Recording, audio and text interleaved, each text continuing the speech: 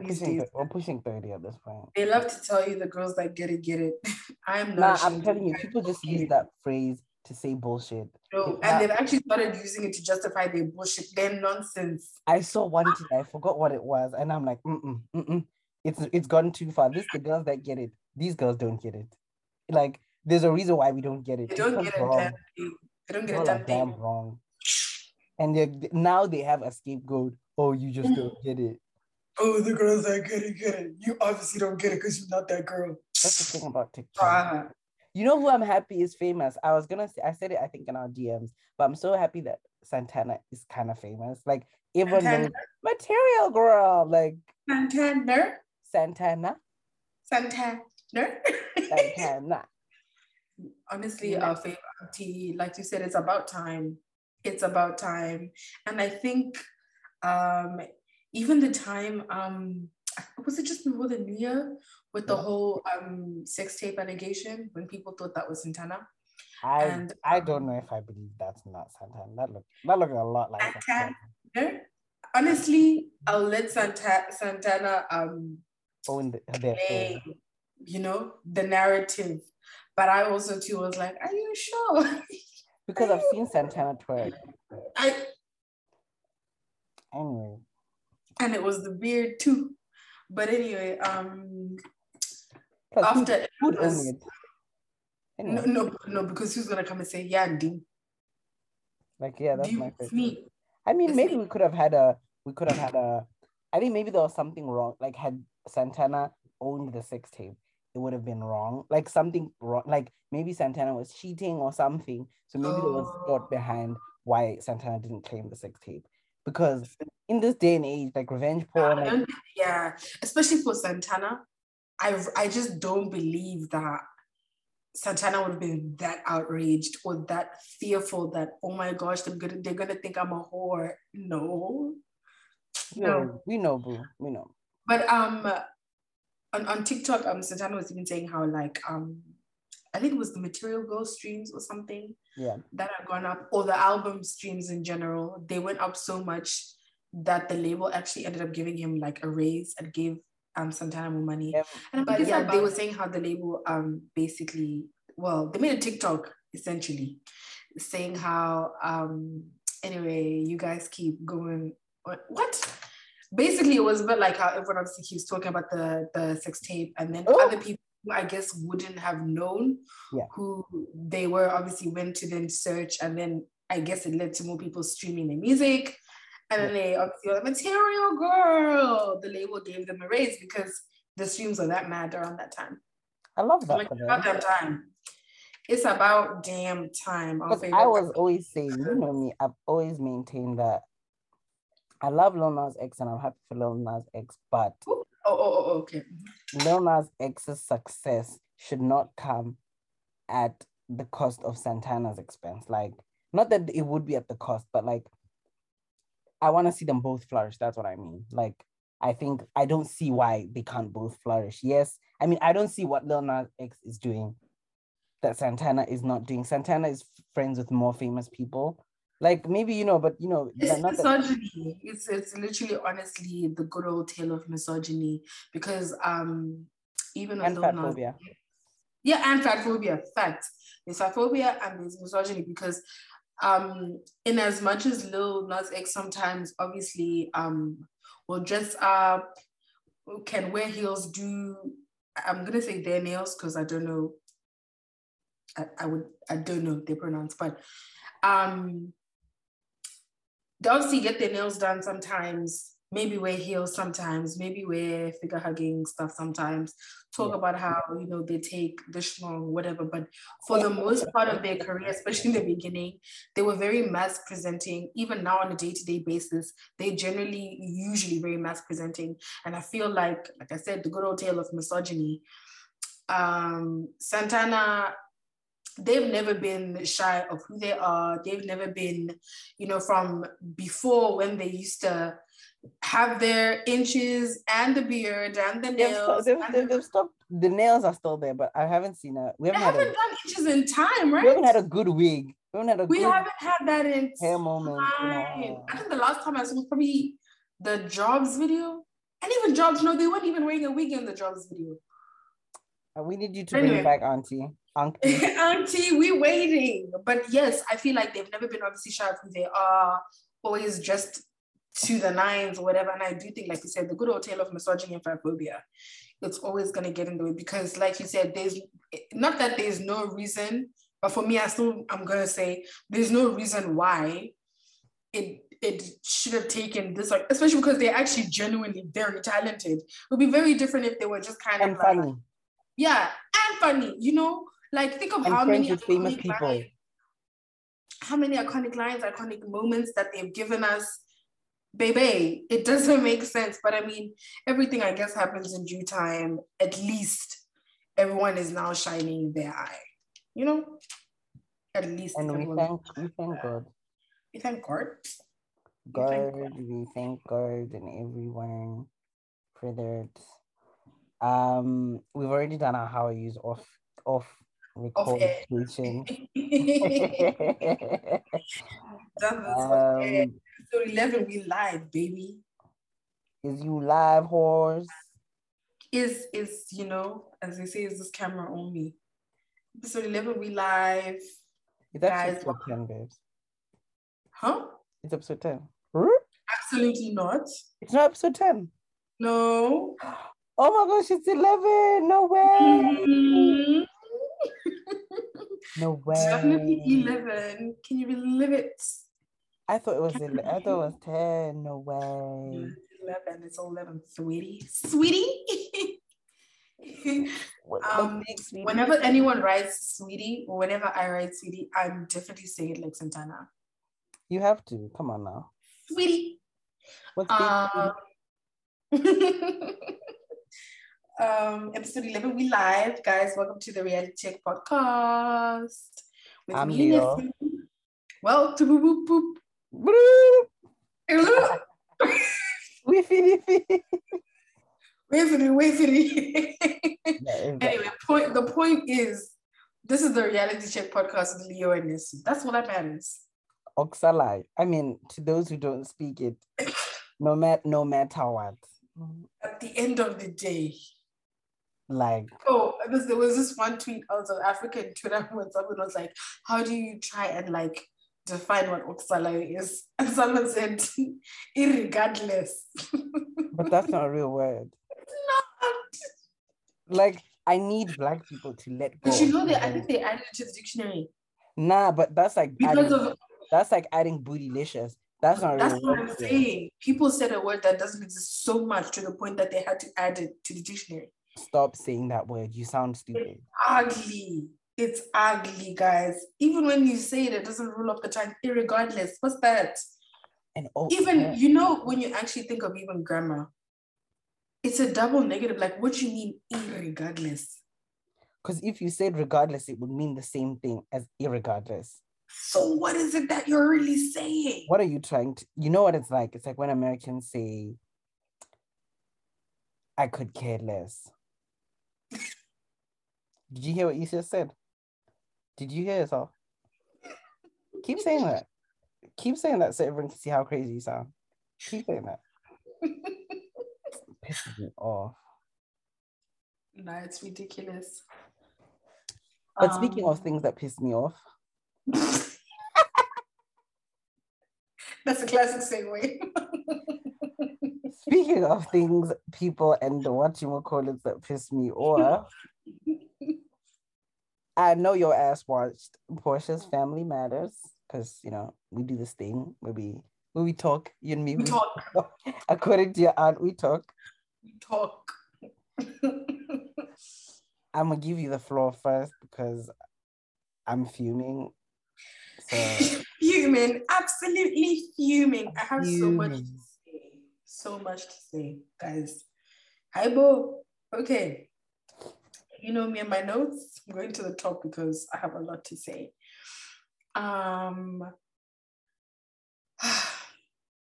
There's so many things that I felt like was so wrong, right? Mind you, I actually saw a tweet like from Bravo Twitter that was saying that this show was actually meant to be 9 episodes. So I'm guessing Mexico kind of made it go off the rails. And obviously we never got the last 2 episodes, but like, I just think it's so sad. There's so many things that were wrong about this show, about this episode.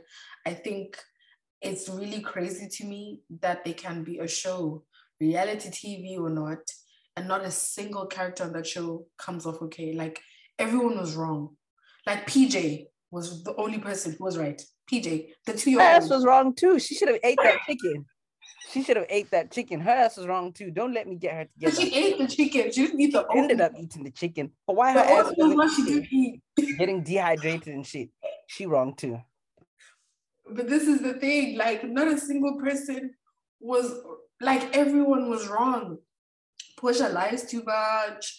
Portia can be petty. On one end, Portia's not including Dennis in decisions. At the same time, she's not a good communicator. Yeah, she's not a good communicator. She's quite dismissive. She doesn't take accountability, like, for anything. Then you have Dennis, who also, you're petty, you poke the bear, you are visibly annoyed and upset.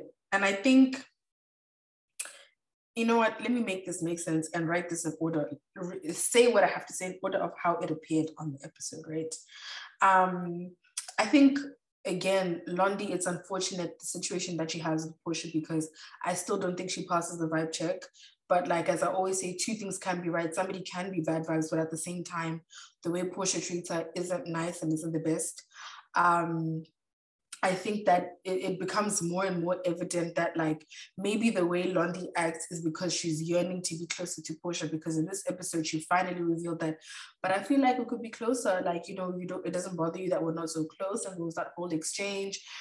And I think that at first I was still quite annoyed because she was mentioning how she still felt like, she said to Portia that she felt like Storm was the cause of the situation, or she still put the blame on Storm. And I'm like, it's still petty, it's still childish. Storm is not the issue, Storm is not your problem here. And unfortunately, you're putting the blame on her. She may be annoying, she may be this, she may be that, but you just kind of find a scapegoat for your issues. And it's really still annoying me that they want to put that on Storm.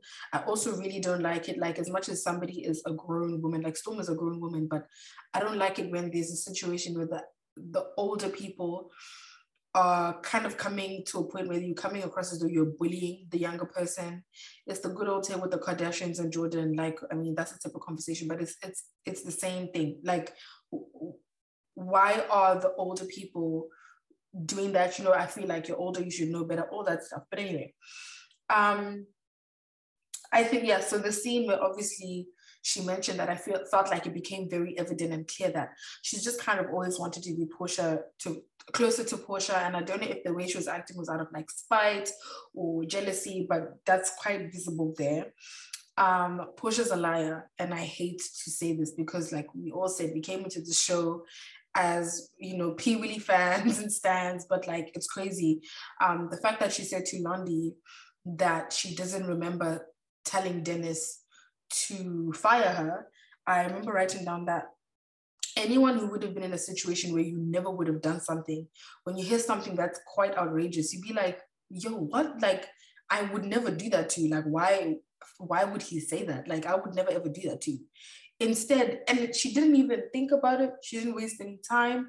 She said, I don't remember. I'm like, yeah, you did that. Guilty, guilty, guilty. Your Honor, guilty.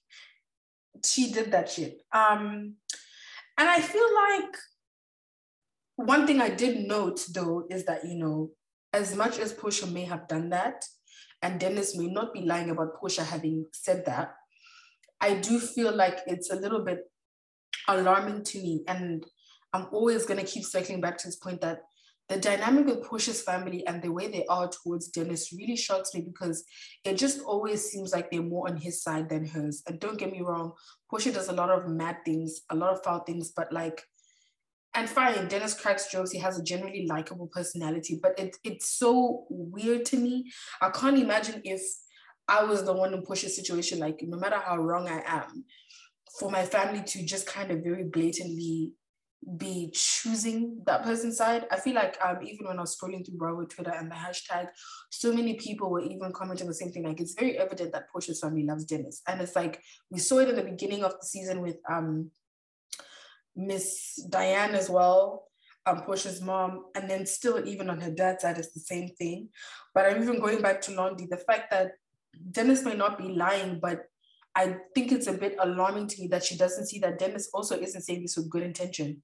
It's not like he genuinely cares about you and he's like, damn, at this point in time, when they did the tequila tasting, everyone was fed up with Portia. The fight had happened. Portia's not basically ordered everyone to not speak about it. And like a tweet said on Bravo Twitter, it's looking a bit shaky because if it's now looking like if Dennis had obviously started this fight, chances are Portia wouldn't have wanted people to keep quiet about it. So it's not looking like it's more so on, I'll go P. Willie, Storm, whoever, but it's looking less and less like it's Dennis. Cool. I'm not gonna specifically or categorically be like, yes, it's Portia, yes, it's Dennis. But nonetheless, at that time that they went to this tequila tasting, they were all very much, not really happy with Portia. So it's seeming like, it's a boxing bus. Everyone's taking their turns, saying what they feel, what they thought that was wrong that she did, etc., etc. And this is when Dennis then brings it up. Granted, Londi did pose the question first, but I also do think Londi shouldn't be so quick to think that Dennis has these genuine good intentions. He doesn't. He does want to stir the pot. He does want to rile people up a little bit. He does want to make Portia look a certain kind of way because it's going to support his claims and everything he's been saying. Even if there is some truth and validity to everything he's saying, unfortunately, it's a very ugly way that he's chosen to try and show or try and prove his innocence or try and prove that he's not the only one at fault. And I just wish more like Portia's family and friends or her employees, like Lauren W, whatever, would kind of see that more. So yeah, I feel like even him saying as a question to Londi, how come Portia treats you so bad? Or pointing at that, she treats you so different from the rest. It's not coming from a good place. All of these concerns would have come up earlier when he was still with Portia, like, I kind of feel like, you get treated different. And even then, that would have been a conversation for him to have with Portia. Like, I feel like you treat Londi a little bit different. There's something going on, this and the third. And that's why last week I was saying to you, I know obviously Londi used to work for Dennis, but then it then makes it quite weird that, like, is she more on Dennis's side because they have an understanding and they worked together in the past? Or is it more Portia because it's your cousin, but obviously because she feels like she and Portia aren't close, that she then feel like it makes more sense for her to be more loyal to Dennis? Like, everything is kind of odd and up in the air. And this always will go back to the point I made that the family dynamics look wild. Like, each person is looking like they have their own issue with one another, which then begs the question, did these people actually get along when the cameras are not rolling? Were these people hanging out or chilling when the cameras were not rolling? Somebody even highlighted something that Portia said, that she had made note that when her father passed away, she obviously hung out less with her dad's side of the family, obviously apart from Lauren. So again, it then maybe sheds more light on her relationship with Auntie Liz and her relationship with Londi. Like, things were weird. And I did see a lot of people obviously kind of mention or say, oh, Portia's mad that Londi, who was in college, wasn't checking up on her, which was in an abusive relationship. But I do think people kind of took that out of context or misunderstood. The way I understood it anyway was that Portia was trying to say, you kind of weren't there for me at that time. You were off in college at that time. You weren't really trying to mix with me. To me, you're also like a nana. I wasn't really trying to mix with you like that anyway. So naturally, we weren't really that close. And it's obviously going to be difficult because now I'm not even Portia's age now or what she was at the time she was going through the divorce of Cordell. But now me approaching 27, if one of my 20-year-old cousins kind of came, or let me even say 21 after you finished uni, and they came and now they're like, hey, let's build a friendship, and how come we're not as close? I can't just snap and that's there. Even if it takes a few years, it's not going to be the same. And I think Londi also needs to be fair and understand that Storm is from Portia's mom's side of the family, which Portia spent majority of her life and her time with. No matter how young she is, this girl is as good as her little sister because she was there all the time. So it's not going to be the same. You guys didn't grow up around each other that much after Portia's dad passed away. You know, and especially I also think it's kind of weird to me that I'm not saying you have to pick a side, but like if you're Portia's cousin and you're seemingly more so doing little things that kind of work in Dennis's favor, and you have this sort of camaraderie or some sort of a friendship or whatever with Dennis, there's a conflict of interest. You're not going to be Portia's bestie. It's just not going to work. Whether that's right or wrong, that's a totally different story. At the end of the day, Storm and Portia already share a common disliking for Dennis. You're not going to come and say, Portia, how come we're not as close?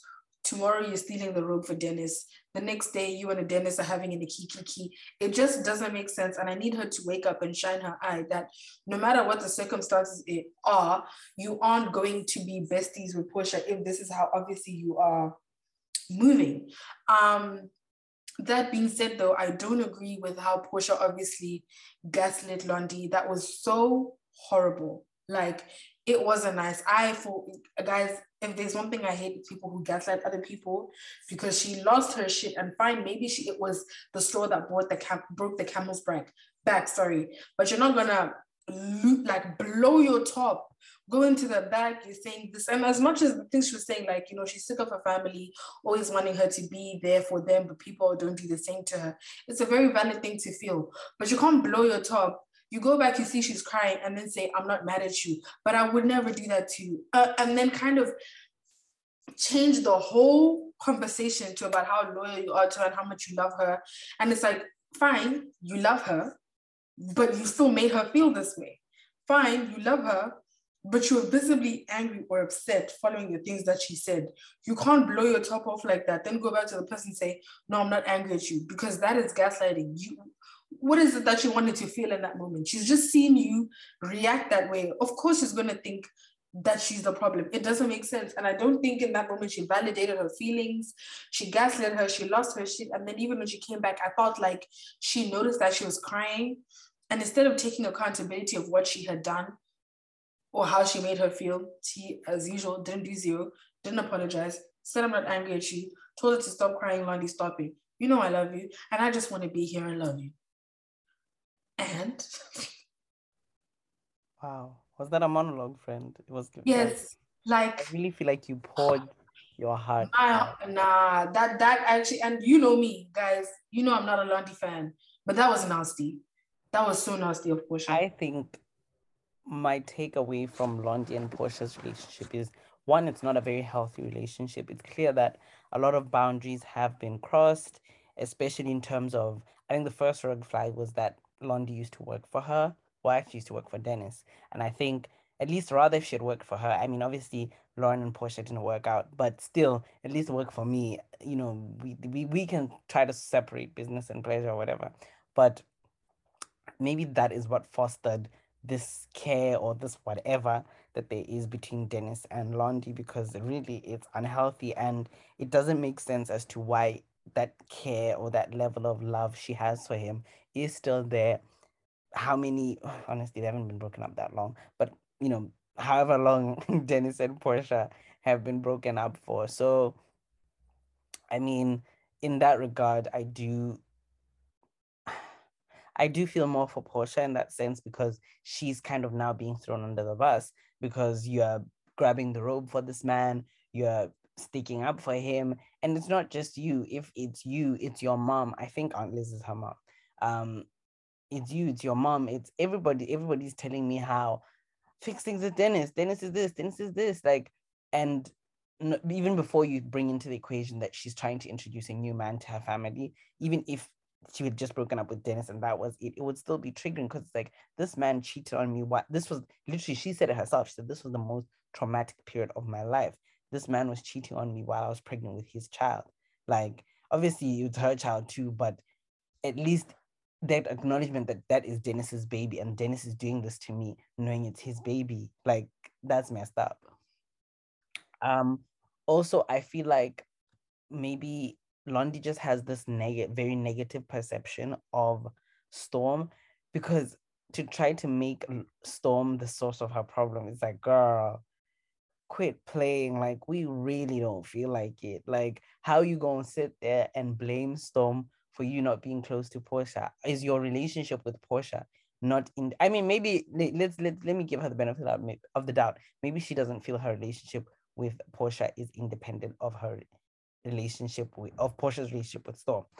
But I think if you are an adult and you are in an adult relationship with someone else, well, you're trying to maintain an adult relationship with someone else, I do not think it's for you to kind of like say, I think it's because of this thing that you're not close with me. Because also, she may love Storm, but what could Storm say to make her not want to like get along with her own cousin? Like, that's not Storm's cousin. That's your cousin, Portia. So I think maybe she should have articulated it better, but it just sounded dumb when I heard it because Storm ain't got nothing to do with that. Direct your anger at Portia, address it there, nip it in the bud, decide what you're going to do. But whatever it is, it has nothing to do with Storm. Storm may be annoying. Storm and her mama, they annoy me. Don't get me wrong. I find them annoying as well. But it just kind of fuels into the kind of ganging up that there is on Storm. I think Storm and her mom, it's easy to just kind of go, shut the fuck up, Storm. Like, it's so easy. I think it's probably like very easy to just sit there and cuss out Storm, cuss out her mom. It's like, your mom won in her life. Her mom was there screaming like an idiot at the what you call. I'm sure it's probably easy, but it doesn't make it any right. You know what I'm saying? And also a point I noted is Portia seemed to remember what was the straw that broke the camel's back when it came to firing Londi, the issue with the Chanel bag and how they got like she put baby oil in the bag or something like that. And then she didn't put the toiletries like in a plastic bag thing, and then the oil spilled onto the lambskin Chanel bag. The way she kind of remembered that story, I was like, okay, like there was a bit too much detail in her story for me to genuinely believe Portia didn't remember asking Dennis to fire her. Especially because in the confession she's saying how she lost her cool, she lost her shit. She's telling everyone, get her out of here, get her out of here. But now when she's like, do you remember? And she said, I don't remember. You remember, babe. No, you do remember. Maybe you just don't want to take accountability, but your ass do be remembering. And it harkens into all the other issues I have with Portia, that Portia does not like to take accountability. Like, Portia would rather sit there and eat her chicken in peace. She would not like to just say, you know what, guys, I did you wrong, or I shouldn't have done that. And I'm sorry, and I've learned my lesson. Honestly, even if she didn't say she learned her lesson, I'll try not to make sure this happens again. I'll try to make sure this doesn't happen again. Yeah, I think those are mostly my thoughts about Londi. But yeah, should we move on to Dennis? I think are we doing a hit list? Like, we're just gonna Who's next? Okay, we can go to Dennis? You know what? I want to finish with Portia's family and then we'll go Portia's to side of the family. So who's that? Aunt Liz? Aunt Liz. Okay, I've done Londi. I think, okay, I can do Lauren and Londi quickly because Lauren is not that much. I mean, I've done Londi. I can do Lauren quickly. Let me do Aunt Liz and then I'll hand over. Oh, I have some things to say about Aunt Liz. Go on. Siri.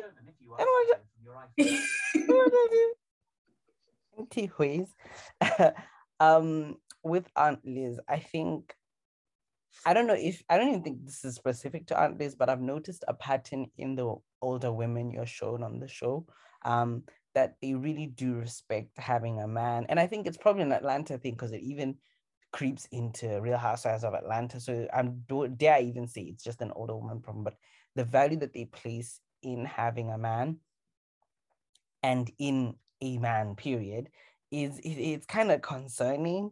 Like, and it makes me fear a bit for Storm because I'm like, Storm girl, like, not even like obviously because she's queer, but like, and also obviously the straight women, like obviously who are dating men, but it's just like, it's the wrong message to send in a family that seems to have quite a lot of women in it. Well, obviously I'm looking at the two sides together, but if you just look at it as a whole, there's a lot of women there. And if the message you're sending is place your worth at having a man, it's a bit like, because the way even Mama Gina doesn't even want to talk about how her son did Portia dirty. Like, regardless of how you feel about Portia or whatever, he did Portia dirty. Even Grandma Iona, if I'm not wrong, there was someone who was saying they had a son who used to cheat and run around town and stuff. And obviously this is not just from this episode, it's just an observation that I'm seeing, and also seeing Aunt Liz with Dennis. It just kind of it's not long. It seems to me that it's no longer about the quality of man you are marrying, the quality of man you're having a child with, quality of even the men you're raising. It's just, oh no, men are like that. Men cheat, men do this. You kind of just move on, wipe your tears, move on with life. And I think watching, you know, obviously Portia's raising PJ, and I'm thinking, girl, I hope you're teaching her better, because the way Aunt Liz was able to just kind of embrace Dennis, like Dennis doesn't seem to ever have to face the consequences of his actions.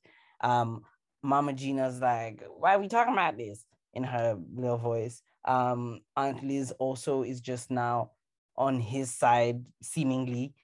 She doesn't seem to have any smoke for him or the part him and his mama played in the events. And don't get me wrong, I was mad at Portia. You can hold last week's recording you can play it for me. I was mad at Portia for her part in it, but Dennis ain't no damn saint either. Dennis and his sluts and his mother. No, you need to get it right. And his bitch ass mama.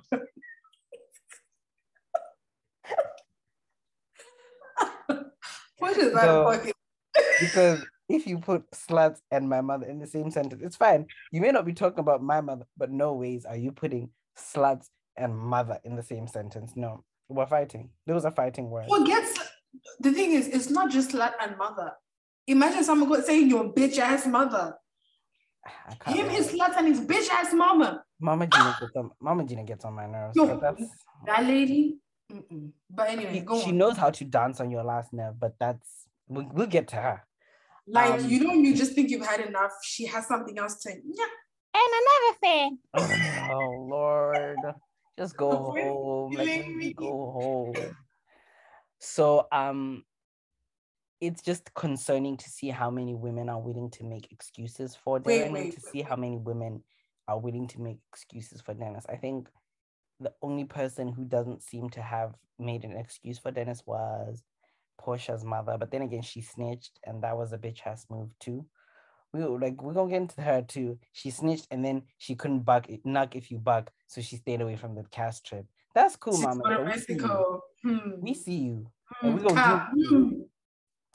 But those are my thoughts on Aunt Liz.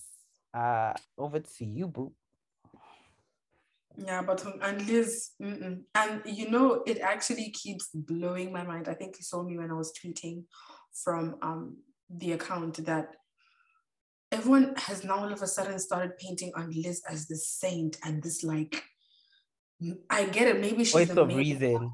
Hey, and I'm like, huh? And like you said, there's so much that is like riddled in so much like patriarchy and misogyny. That thing you're mentioning, that the older members of the cast or older women of the cast seem to have this thing of for example, Mama Gina doesn't want to make her son take accountability, doesn't want to hold him up to any standards. At the end of the day, that's her baby. You're not going to say anything about him, regardless of what he does. It's alarming to me. And Auntie Liz is no different. And I think that's what's really like sad. Like when you go to the hashtag, Push is wrong. She's annoyed and pissed all of us off to the max. But we're not about to sit here and pretend like Dennis has not done the things that he's done. I feel like everyone has suddenly gotten this collective amnesia. And like you said, the fact that Auntie Liz is kind of like, I even wrote this down, that like, it's quite alarming that, Auntie Liz feels to somewhat uplift Dennis. She's mentioning about how, it's nice that he's such a good dad and that he's this and that he's that. Like, it's beautiful to see he's an amazing father. We're literally applauding fish for swimming. That is what Dennis is supposed to do.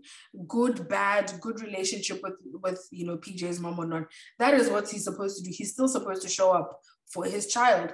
And I just think it paints this narrative that like, everyone needs to just shut up and be grateful that at least he's still here. At least he's still being a great dad to PJ.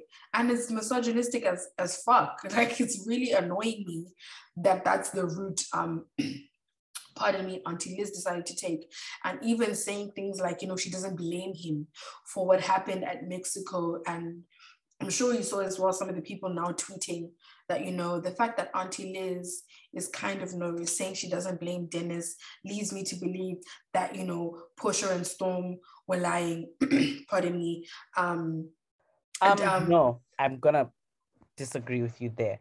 I think wasn't no, she? But that, I was reading. That's what the tweets were saying. Oh no. Oh, okay. But I was gonna say, wasn't I took that shadily to begin with, but then I thought about it. She always said she didn't get why there were people she wasn't related to there. I think I took it to mean that she meant the people she wasn't related to are the people who caused that fight, like Portia's that guy, the older assistant, and the older assistant, bringing up. That's true, but like I didn't take it to mean that. No, but my thing is, even in saying that though, if she then says to Dennis, "I don't blame you for what happened," unfortunately, there were multiple parties that played a part.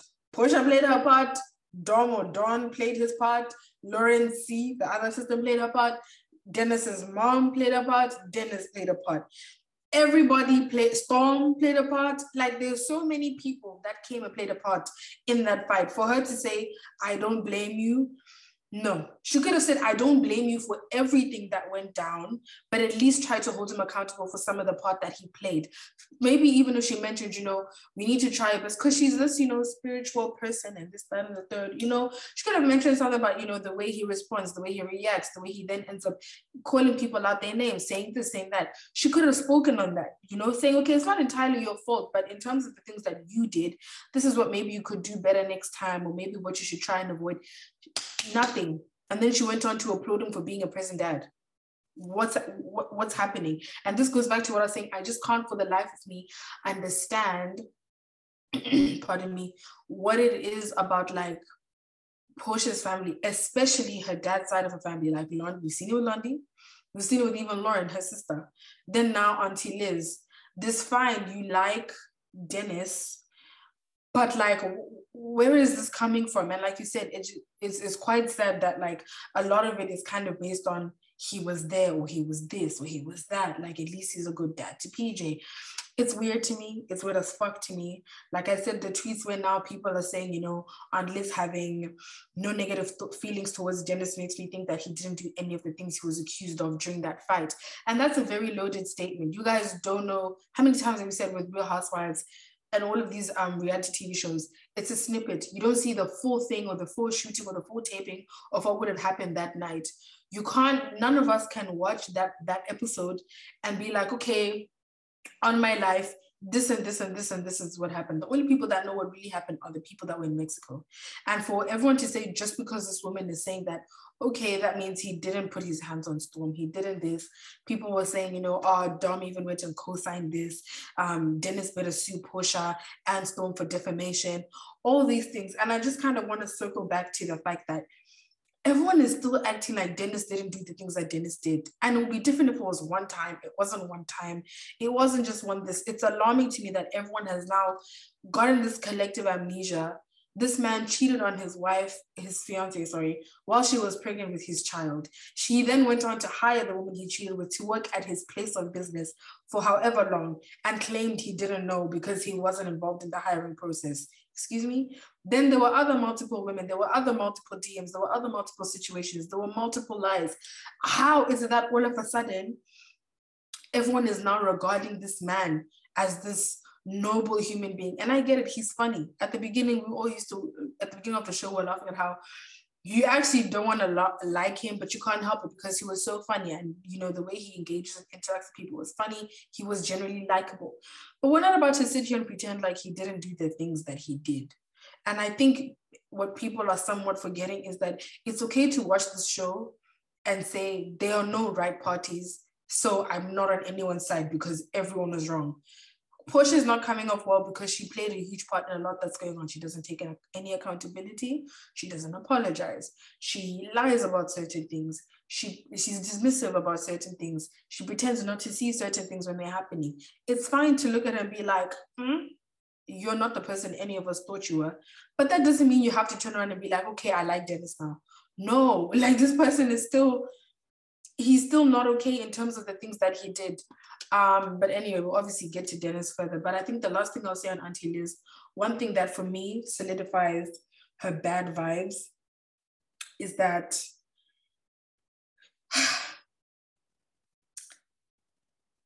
actually it's two things. She said something and she then said something that was similar to what Londi said. At the beginning of the show, Londi was referring to Portia's mom's side of the family as country bumpkins. In this episode, they are though. But it's still not a nice thing to say. And I'll say it over and over again. It doesn't matter if your mom's side of your family comes and speaks about that, like your dad's side of the family, whether you like them or not, I feel like it's a clear sign of disrespect or disregard for you. Unless, you felt like that side of your family, let's say someone felt like their dad is a deadbeat, they never grew up around that side, fuck them all, I hate them all, and now their mom's side of the family is calling them country bumpkins and they hate them, fine, because I probably share those exact same feelings towards you. You're not about to speak about people that Portia very clearly loves and spent most of her life with. She said she grew up mostly with her mom's side and not her dad's side. If you're going to turn around and then call her family that, you don't care about Portia. There's nothing anyone could say. Anyone in your life, your partner, friends, family, they can't speak like that about people you love and care about and then claim that they care about you, because those are things that are going to hurt your feelings. Do you get what I'm saying? And that's why I'm like, it's a thing of principle. If somebody knows that saying that is going to hurt my feelings, you don't care about me. And it's fine. You can say all those things, but let's be women enough. Corny, lame, boo. No, tomatoes. I don't care. We're gonna call a spade a spade. If people are gonna do that, at least be human enough, or at least have the balls to say, yes, I did that. And I did that with my chest.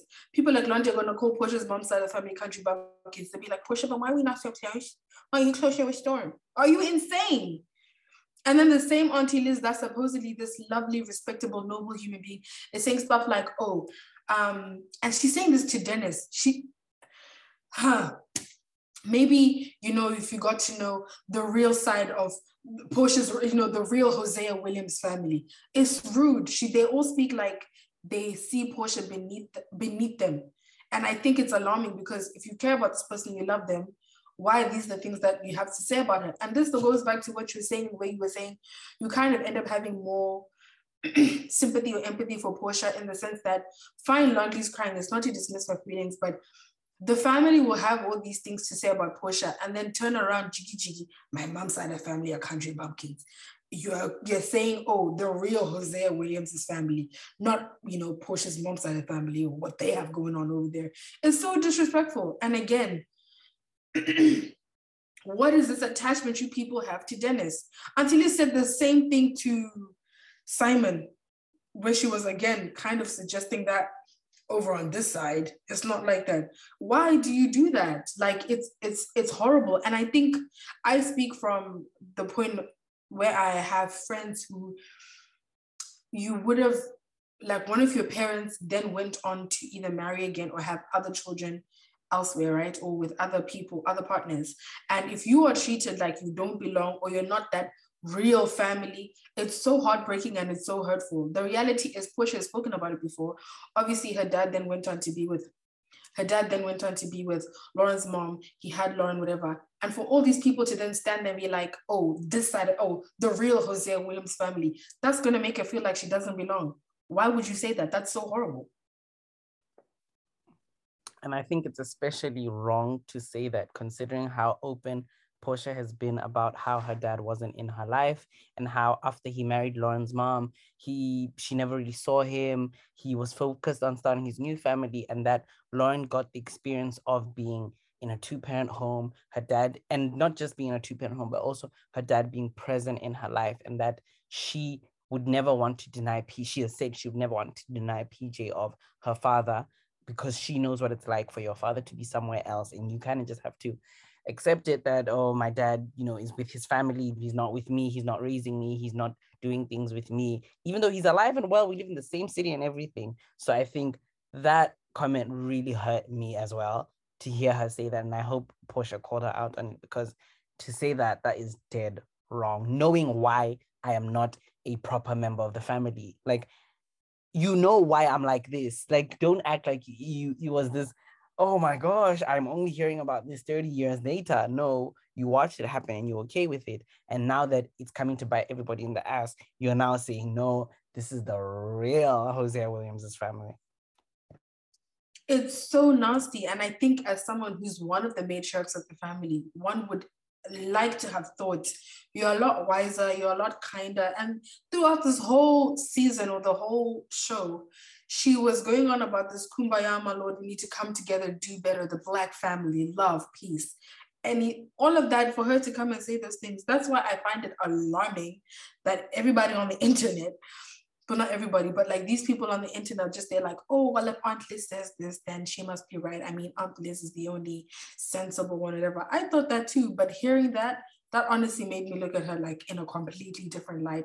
It was so nasty, it was so horrible. And I also feel like the last thing I'll say on Aunt Liz is I found it to be a bit dismissive. And I'll say this because at the end, when Simon obviously went to the opening, right, to the whatever, and this is the thing, I felt two ways about this.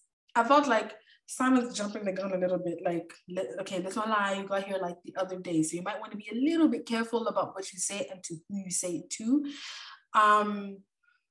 But at the end of the day, the other way I was looking at it is Simon is obviously the one who's with Portia every day. We're gonna then assume that this is the person that Portia tells everything to and opens up to, and she, in my head, the logic is if he is that person to her, she's probably opened up to him about how she feels her family treats her, about how she feels these people do this, they do this, they tend to do this, and it makes me feel like A, B, C, D. And so he's obviously expressing that, you ought to treat her with a little bit more respect. And in her confessional, she's being so dismissive, like, how dare he? Why is he telling me this? We treat her with respect over here. You just need to worry about how you treat her. Da da da da da da da da. And I'm here like, but you guys don't. You sat there at breakfast with Dennis and said you wanted him to see the real Hosea Williams family. Londi is there calling her mom's side of the family country bumpkins. There is nothing respectful about any of it. Half of the time, even in Lauren's confessionals, and I touched on this, I think it was maybe the second episode of the show, I'm like, I get that, Dennis is cool, likable, funny, they love him. But there's just something about, I can't imagine me being in Portia's shoes and my sister sat in a confessional, basically siding with Dennis. And when we're face to face, obviously in the tapings and the recordings was being shown, she hasn't said any of these things to me.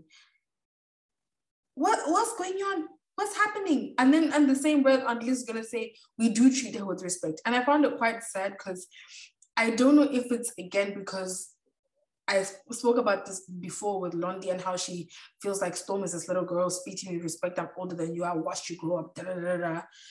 If it's the same thing with Aunt Liz, which obviously wouldn't be surprising, Aunt Liz is Londi's mom and stuff, or her aunt, I don't know, but clearly it's been passed down because Aunt Liz is here like, why is he speaking to me like that? I don't know if she feels like because she's Hosea Williams' daughter, I don't know if she feels, you know what I mean? Like, I don't know where the sense of how dare you comes from, whether it's an age thing or who she feels like she is. It's nasty. And I saw a lot of tweets saying that, like, how dare he? How can he speak to the Hosea Williams' daughter like that? Da, da, da. It's alarming to me. At the end of the day, she's not really been treating Portia with respect. And I just feel like, don't be dismissive towards that because at the end of the day, points were made. True. Who's next on your list? I think it's just Dennis. I don't care about nobody else, to be honest. Girl, you do Dennis first. I'll see if I have anything to add. Dennis is annoying to me. I just feel like at the end of the day, Dennis is still very clearly hung up on the situation. I can't categorically say he still likes Portia, was in love with Portia. I don't know if it's an ego thing, because I said to you, I think it was maybe episode 1, when everyone was like, oh, it's still very clear that they want each other. I'm like, to me, in terms of Dennis, it's coming across as though it's an ego thing. You're upset that she's moved on. You're upset that things didn't go in your favor. You're upset that this time is the time she finally left. She left with somebody obviously with clearly more money than you. So I don't know if it's an ego thing. I don't really think he still cares for Portia in that way. At least not genuinely so. We've already spoken about how Portia obviously is the way she is. She's done the things that she's done. But I felt like even in that last scene, you could see that when it said 4 months later, you can see that she's actually genuinely over this man. And I think that is genuinely rubbing him the wrong way. Granted, she's a horrible communicator. She's quite dismissive. She doesn't take accountability. So that doesn't make it any easier, I can imagine, for Dennis. I can imagine if I was dealing with someone like that, I'll probably be quite irritable and annoyed as well. But I don't think the entirety of his issues or problem with Portia lie in the fact that she's all of these things, in terms of she's a bad communicator or she's leaving me out of things. I do think a lot of it is to do with him feeling a way about, for example, certain decisions being made and Simon knows, but he doesn't know, which is valid, because at the end of the day, PJ is Dennis's child and not Simon's child. Like the thing with the choosing schools thing, I didn't find that quite nice, where she didn't want to say, or she felt like she will kind of choose them and then maybe give him a short list or whatever. Even when she didn't want to say exactly where they're moving to, like she didn't even want to say the area. And I found that a bit odd. But at the end of the day, I think even in that scene when Portia was talking about the plan, the co-parenting plan, when she was like, okay, it's fine, like we'll do this, da, da, da, da. And he was like, yeah, and I'm gonna da, da, da. And she was like, okay, I'm not saying no, I'm saying that's fine, I have no problem with that. And he kept going on and on about, oh yeah, no, but there was no question about whether you're okay with that, whatever he was saying. And it's like, bro, in this very moment, no one is actually fighting you. And I did personally also quite find the whole, fine, we'll go to the court thing as a threat, because up until she said that, you didn't have, or that thought didn't cross your mind, or we can assume so. Maybe you did and he just didn't share. But it quite looked like you had an issue with the fact that she wasn't as bothered as you thought she would be. She's not going back and forth with you as she normally is. And now you wanted to use court as a threat, only for it to turn out that there's actually a lot that you don't pay for. And fine, you pay for her school, but let's be honest, when it comes to children, school is not the only expense that they have. So when you're not saying, oh, we'll see about the courts, fine, you want to talk about joint custody, this is that and the third, but you're so riled up, you would think that you're going above and beyond. Portia even mentioned how he's not always around. Like a lot of the time, he's not there. And this even goes back to, remember in Insecure when we were commenting on Lawrence, that obviously Lawrence was an actual deadbeat, but like, if you're not there, you can't always expect people to include you in every single decision. If you kind of feel like, I'm doing this and I'm going to come here, that should be enough. Because Dennis is something that stuck out to me. He was like, I mean, I pay for a school. Okay, well, yeah, what else do she need? What else do she need? Why should it take Portia asking you for money for stuff for you to feel like, okay, let me actually put more money towards PJ? Why should you just feel like, well, I pay for school, and if she needed anything else, Portia would say? Because at the end of the day, this isn't a case of can she afford it, can she not? Both of you can both afford it. Portia can afford to take care of PJ by herself. But at the end of the day, for someone who's so rah about joint custody, one would think that even financially, you want to do more, but you don't. In terms of being physically there, you're not always around. Yes, you are present when you are in Atlanta, but if you're going to Detroit, if you're going here, if you're going away, you're not always around. So let's not pretend like, even though this hasn't gone to court, Portia is not the main parent anyway, by virtue of you not always being around. Like, don't do that. Don't do that. That's why it was so crazy for me when like Bravo Twitter kind of like took his side and is like, oh, yeah, it just shows he's more present. And I saw someone said that Dennis and his mother basically have PJ for longer than Portia. And I'm thinking, you guys have deluded yourself and you're now trying to find reasons to justify why you like Dennis. It's okay if this show you watched it and Dennis came off the best. I agree, Dennis did come off the best. Out of everyone in the show, Dennis probably came off the best. But everyone came off bad. Like, it's a thing that everybody came off bad. If that's your standard and you're gonna stick there, that's fine. Just I want you to look at the whole picture. So for people to now come and say, oh, Portia couldn't even list all the things she does for PJ, I don't think, if you ask a true parent, a parent who's there every day for their kids. My cousin is a single mom. My mom was a single mom for like a lot of my like growing up. So I don't think you could ask any of them and go, oh, what do you do for the children? They will sit there and say, I bathe them, I this them, I this them. They're not going to answer the question, because it's like, what are you actually asking? Like, you who's not here, what are you asking me? You're asking me who's there when these kids are crying, saying, oh, my dad, you want to sit there and ask me that? And I thought that question was hella, it was loaded, it was disrespectful, it was not a question done it wasn't done in good faith. There was a reason why he asked it to make her kind of seem like a bad parent. And I think there was a Instagram caption Portia put up a few weeks ago. I don't know if you saw it, where Portia's like, she just shot a scene with Dennis where he was very disrespectful and he said some crazy things about her and questioning like what kind of a mother she is. And I think obviously we didn't see the whole argument, but clearly he brought into question the kind of mother she is and the things she does for PJ. And it's like, what? Like, who are you to ask that? Obviously, you know what, in the grand scheme of things, yes, maybe as a parent you can question it, but I think you can only question it if you yourself are present for these children. Don't do it from a point of spite or do it to try to prove some dead point. So I thought that was hella wrong. In that sit down, Portia was difficult to communicate with. Portia was not, it's what Londi said. I think the recurring theme for me during this episode was what Londi said when she said, Portia doesn't communicate to hear you. She just does it so she has something to respond to. She listens to respond, not to hear. And that's exactly what she did in her argument with Londi. It's exactly what she did in her argument with Dennis.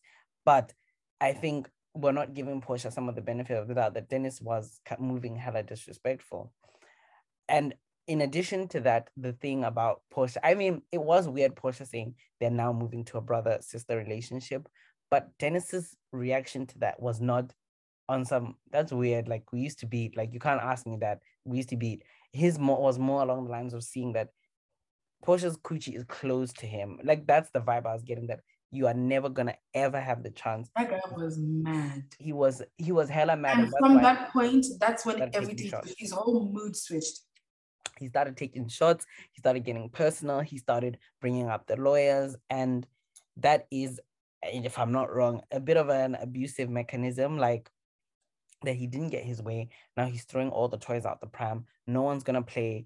I'm angry, so we're all going to be angry. Like, I'm going to burn this house down while we're all in it. And I don't care what anybody has to say. So, yes, I'm still going to stick to it. Dennis came off the best out of everybody on the show, but everybody on the show seems crazy. Like everybody on the show was able to highlight the worst of everyone. Maybe not Simon. Actually, let me not lie. Simon didn't come off. Simon, I think actually he was fine. He did seem to be very much over Fallon and just wanted to move on. I do wish there was a bit more single period, but you know, if he feels like he's ready to jump in with my. I mean, you heard what he said. He said, "I would do it the same motherfucking way." Yeah, he was over. He was. Do you know what over? over but I think also another thing this episode has highlighted is the similarities between Portia and Fallon, and how they're very temperamental. They have a weird relationship with the truth. I'm not gonna say they're liars. I don't know them to be liars, but they're not very good friends with the truth.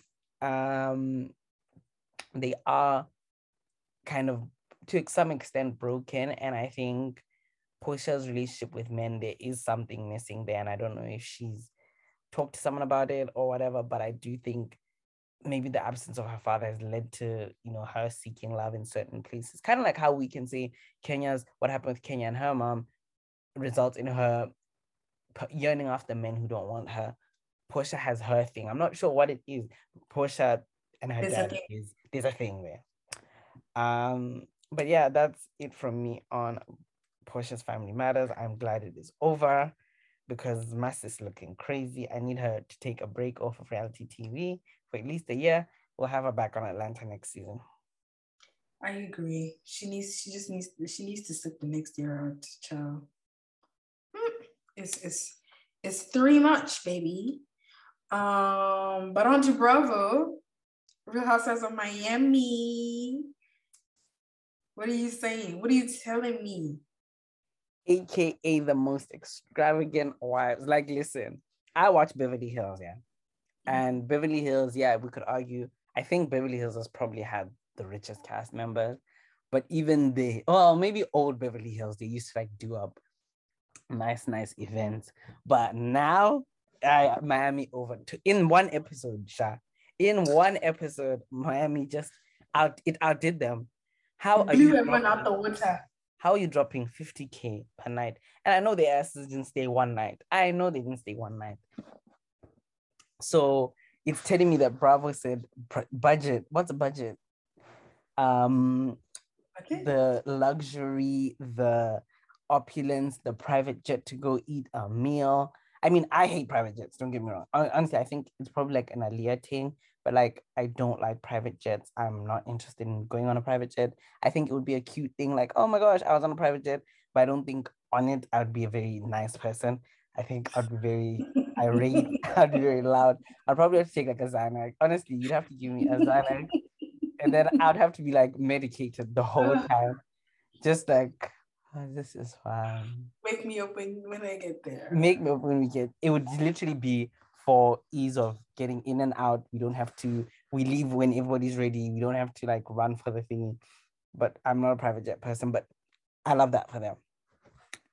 And yeah, Queen Lisa was center spotlight. You know me. Beep, beep, beep. I love Lisa. So I loved seeing her in her element, hosting, kissing Julia. Well, basically, but they're gonna kiss at some point in the season. But you know, I really did enjoy this episode. I don't know about you. What did you think about the extravagance of it all? Because that's what I think stood out most about this episode. I was like, even those that have had money before have never had money like this. Never had money like this. From when she was walking around the condo and she asked the realtor, like, oh wait, this supposedly like I know she said the biggest condo or the largest or the whatever, something to do with like the largest or the, you know, the highest condo. And I don't know if it was like in all of Miami or like in all of whatever coast they're on. I was already like, Then she said, oh wait, how much am I paying for this tonight? He said 50K. I said, say no more. As she was walking around the place, I said, yeah. As they pan onto the personalized Moete Chandon bottles, I say, yeah. I said, sorry. When they're on Atlanta and they cuss each other about who was a better host, they would come to your events and your motives and trips and call it ghetto. And it's not even a Miami thing. Like you said, in Beverly Hills, then, I mean, it's not an Atlanta thing. Like you said, Beverly Hills, same thing. All the other, even Salt Lake City, that one is even in the dust. When I saw the reunion looks, I said, how can Giselle's reunion looks be better than yours? I'm telling you guys, Martina and I, we talk about reunion looks a lot because Martina's into fashion and everything. There was this one reunion, this one Potomac reunion, the one where Monique was pregnant, I think, with the girl, not this new pregnancy, the girl. And then she had like something, there was a cutout by her stomach. And then she had like some weird hairstyle. Candace had the bright yellow thing and the big hair. Do you remember that reunion? I remember the reunion. I think Karen wore... I don't remember what Karen wore, but they all look crazy. That's what I remember. They all look crazy. And in my opinion, I was like, oh no, that's the worst reunion looks I've ever seen. Real Housewives of Salt Lake City said, just wait a minute. And they gave us, like, I mean, there were two palatable looks. The bigger lady, as well as the green. There was a green thingy with her sleeve. Mm-hmm. I didn't mind those. They weren't nice, but they were. I could see why someone would wear that to a reunion. Mm-hmm. But Big Bird. There was Big Bird. Big Bird. No, that one shocked me. There was the plastic dress. There was the chandelier on the boobs. Oh, that was a hot ass mess. I'm looking at this one with the fluffy sleeves. Then there's the purple with the feathers here. Like, why? I wonder what Mary would have worn if she actually went. My Queen Mary. Queen Mary would have dripped down. I know my queen.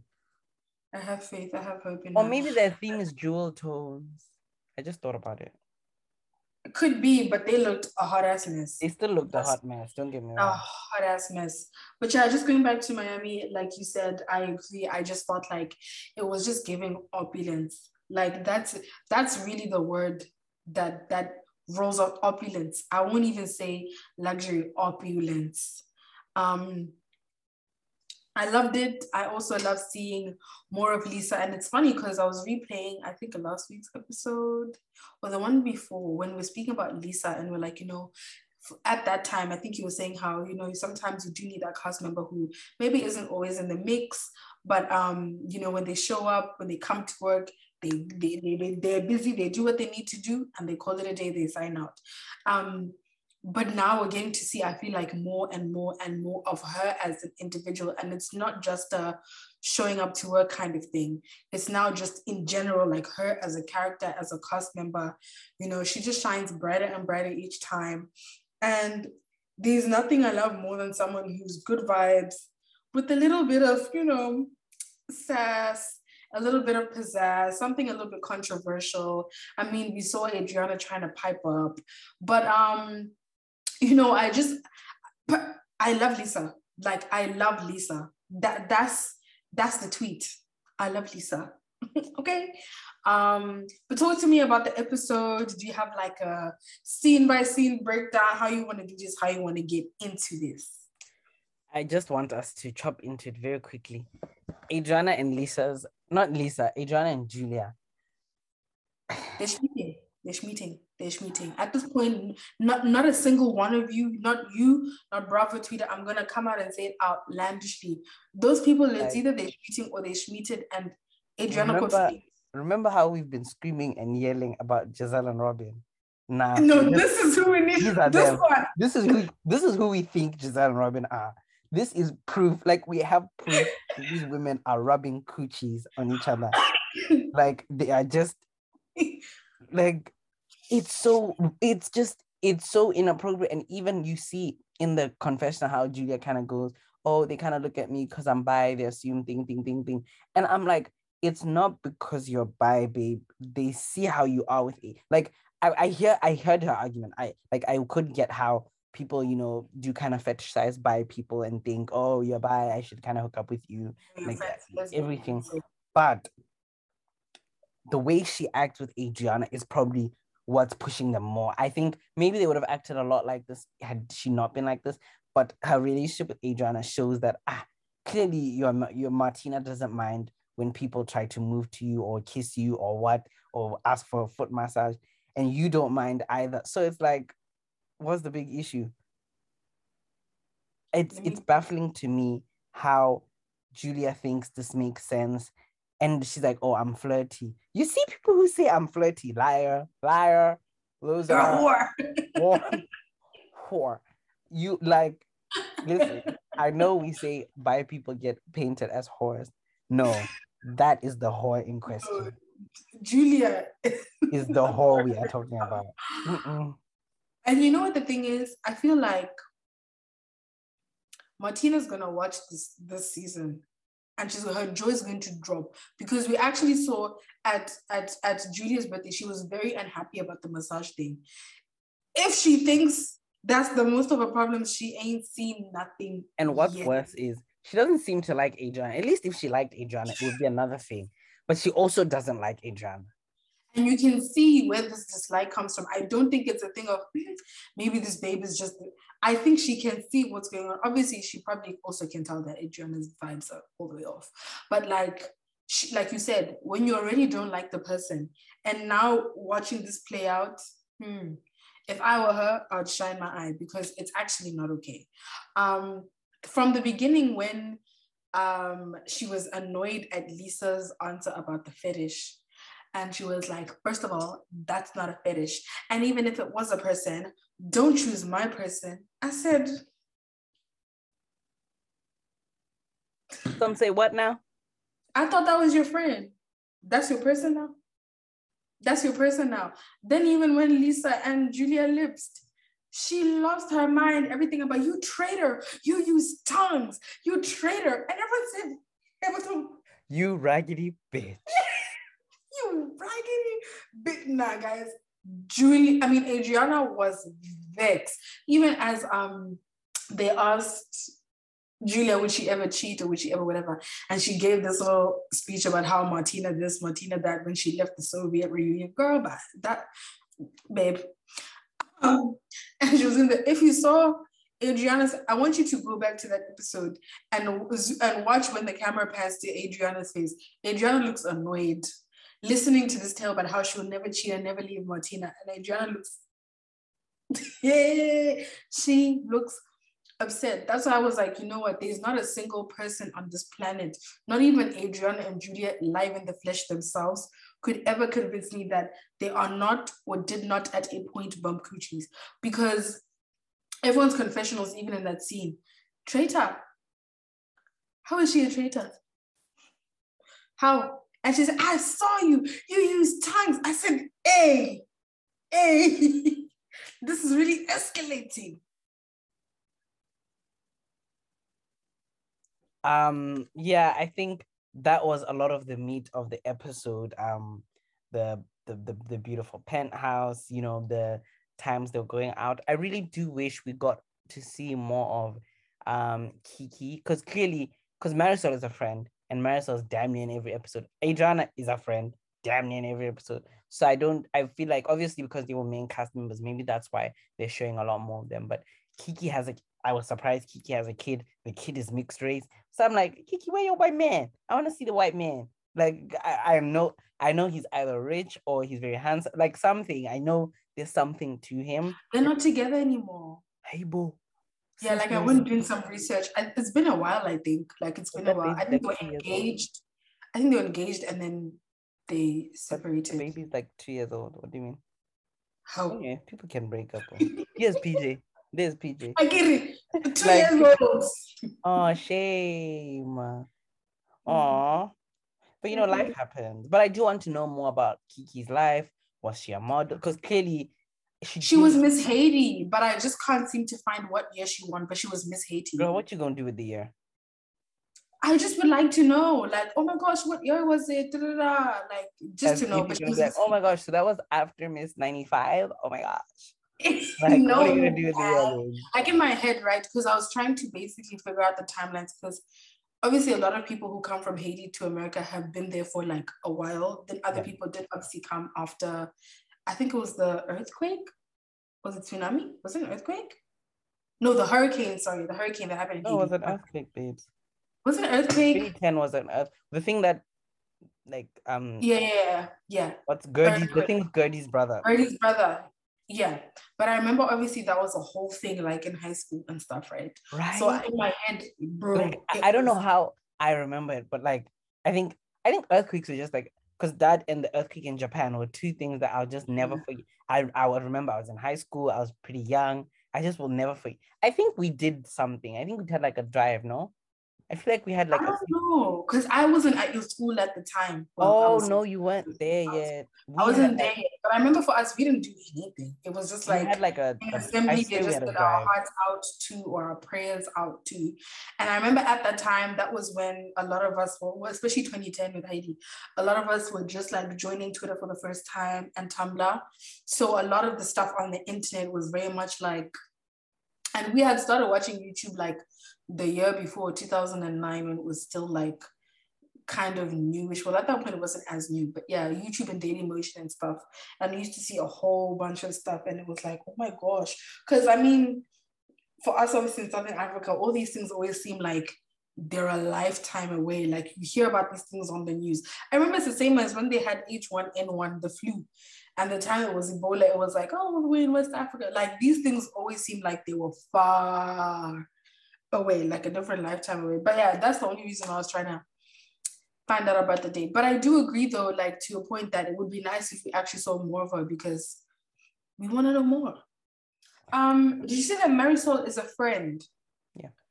I never realized that. And now I'm not that mad at it, because I'd actually written down in my notes, and I tweeted this the other day when I was watching, that Marisol gives me Robin Dixon energy. Like her whole storyline is honestly just Alexia and maybe a couple of side commentary and confessionals here or there. But that is it. And now that you mentioned that she's a friend, I guess I can't really be mad at it, because if she's a friend of the show and her main friend is Alexia, it's also going to be that way. But it kind of bores me. If they did it to Robin, I wouldn't be. It wouldn't, yeah, we wouldn't mind as much, because at least it's like you're not a main cast member. Because this whole time I was like, Marisol, like, just taking up space. As in, like, can we have more? Like, is there anything else? But anyway, if she's a friend, let me talk continue. As you were, baby girl, go on with your bad self. Go on with your bad self. I think I was gonna say this, and I don't know if you agree, that the Alexia and Gertie situation, like with the wedding and whatever, to me, another thing that stood out to me was just it probably highlighted why it's not always the wisest, pardon me, to work with your friends or always hire out their services. Not even that anyone is bad or unprofessional, whatever, but like me, Seth, right? You're my friend, I've hired you, especially something as serious as planning my wedding, right? If I went to a motive, right? Or let's say we're both going to a motive, or even if I go to a motive and I bump into you, me, let's say I'm the bride, I probably wouldn't be able to help myself, and I would probably want to ask questions. Or at some point, I'm probably going to talk about it because as I'm with my friends, they're probably asking me, how's the planning going? I'm like, oh, this was happening. And then you're there, I might be like, oh, Kante, by the way, what's the deal here with this, that, that? Like, I might just not be able to help myself, or I might have questions where I felt like, hey, Ghana, we didn't get to go to this in our meeting, like, da, da, da. So I see how that might happen. So I get where Alexa comes from. At the same time, also as Gertie, I might also not be like, dang, yo, like if I'm a planner, I just want to go somewhere and have a drink and enjoy it. Like these are out of office hours. I don't want to deal with this right now. But at the same time, you're my friend, or you are, you know, we are acquainted with one another. We're in the same circle. So I can't air you. I can't be like, listen, don't ask me this right now. But I can only imagine how frustrating it must be, because for most events that they're going to go to, you're going to be at the same places, and it's like unavoidable. So it keeps coming up even in times where it's not supposed to come up. And I think just watching the whole dynamics, Phil having to break down the news about the venue and having to this, having to that, it just must be so stressful for both parties. And yeah, I just felt like, I really felt like this is probably why. And it's unfortunate because obviously Gertie's really good at what she does. Even when I looked her up and saw the different things that she's really amazing at what she does. But I don't know if I could really be in that situation where like my friend is my planner, because yeah, no, when things, I'm not happy with things, are we now going to be tussling about it? Then now is our friendship on the line? Or am I now looking at you sideways? Or why am I like, okay, but you know, my friend is taking too long with this, or da da da. It all just seems very overwhelming for both sides, that I'm like, I don't feel like that could be me. And I also question how healthy it might be. Yeah, even speaking of Alexia, I think it's quite sad that so much seems to again be happening. Like, yo, the girl cannot catch a break. If it's not the venue, you really can't. It's now Todd threatening that, hey, if you don't sort this out, we're looping. We're getting married next week. Like, she can't catch a break. I was gonna say also the dynamics of Gertie being a Black woman and Alexia being she's a white woman. Those dynamics do play, and every time I find myself nervous every time they discuss like the wedding. I'm like, oh, it's coming, like, and I think that's one thing. Like, I love my peoples, but sometimes I just wish we didn't have mixed race. You know what I mean? Mixing the races cast, because when you have that, there's always that element that, are they going to treat this cast member different because they're Black? No. And I feel like it comes up with Love Island, it comes up with so many different reality TV shows that I'm just like, oh my gosh, I cannot do this, because it gives me anxiety. I am anxious for the characters. So every time they do have a discussion with Gertie and even Kiki, obviously, and I think Kiki is darker than, well, whoever's darker. Like, they are not, light-skinned Black women. They are dark-skinned, tall, loud Black women. Dark-skinned adjacent, at least, if not dark-skinned. How like they are taken by the rest of the groups. Because I don't know if there have been racism or allegations on this cast. I doubt, because they are on the cast currently. Hello, Adriana.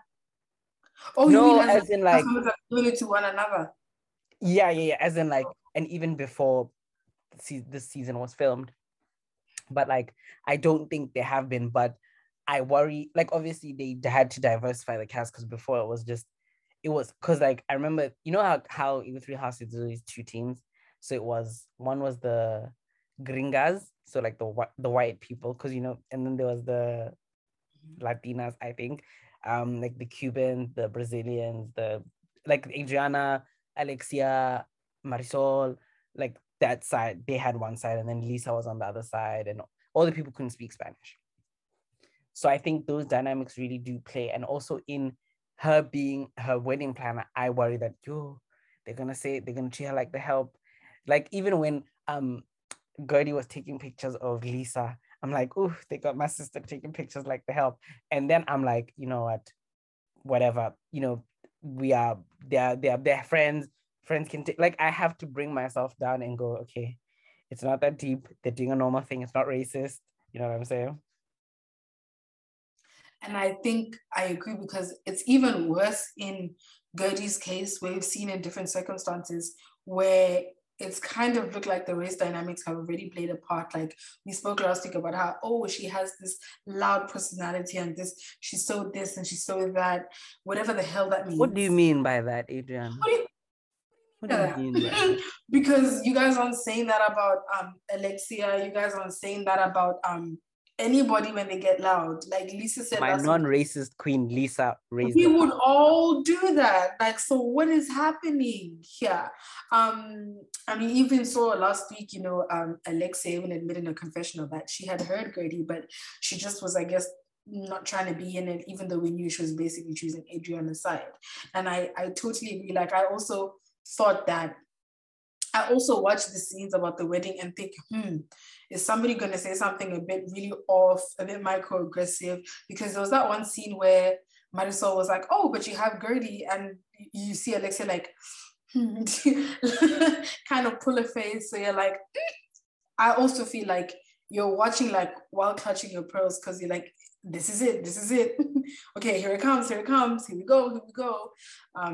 And yeah, that is quite unfortunate about like the mixing or having a diverse cast, because we saw it with Garcelle with the microaggressions, and sometimes the white women on the cast genuinely don't see that they are being microaggressive, but that's not enough. Like even if somebody doesn't see it, it's still going to have an effect and an impact on the person you are being microaggressive towards and racist towards. So yeah, I agree. It's quite like nerve-wracking watching, but hopefully that point never comes, because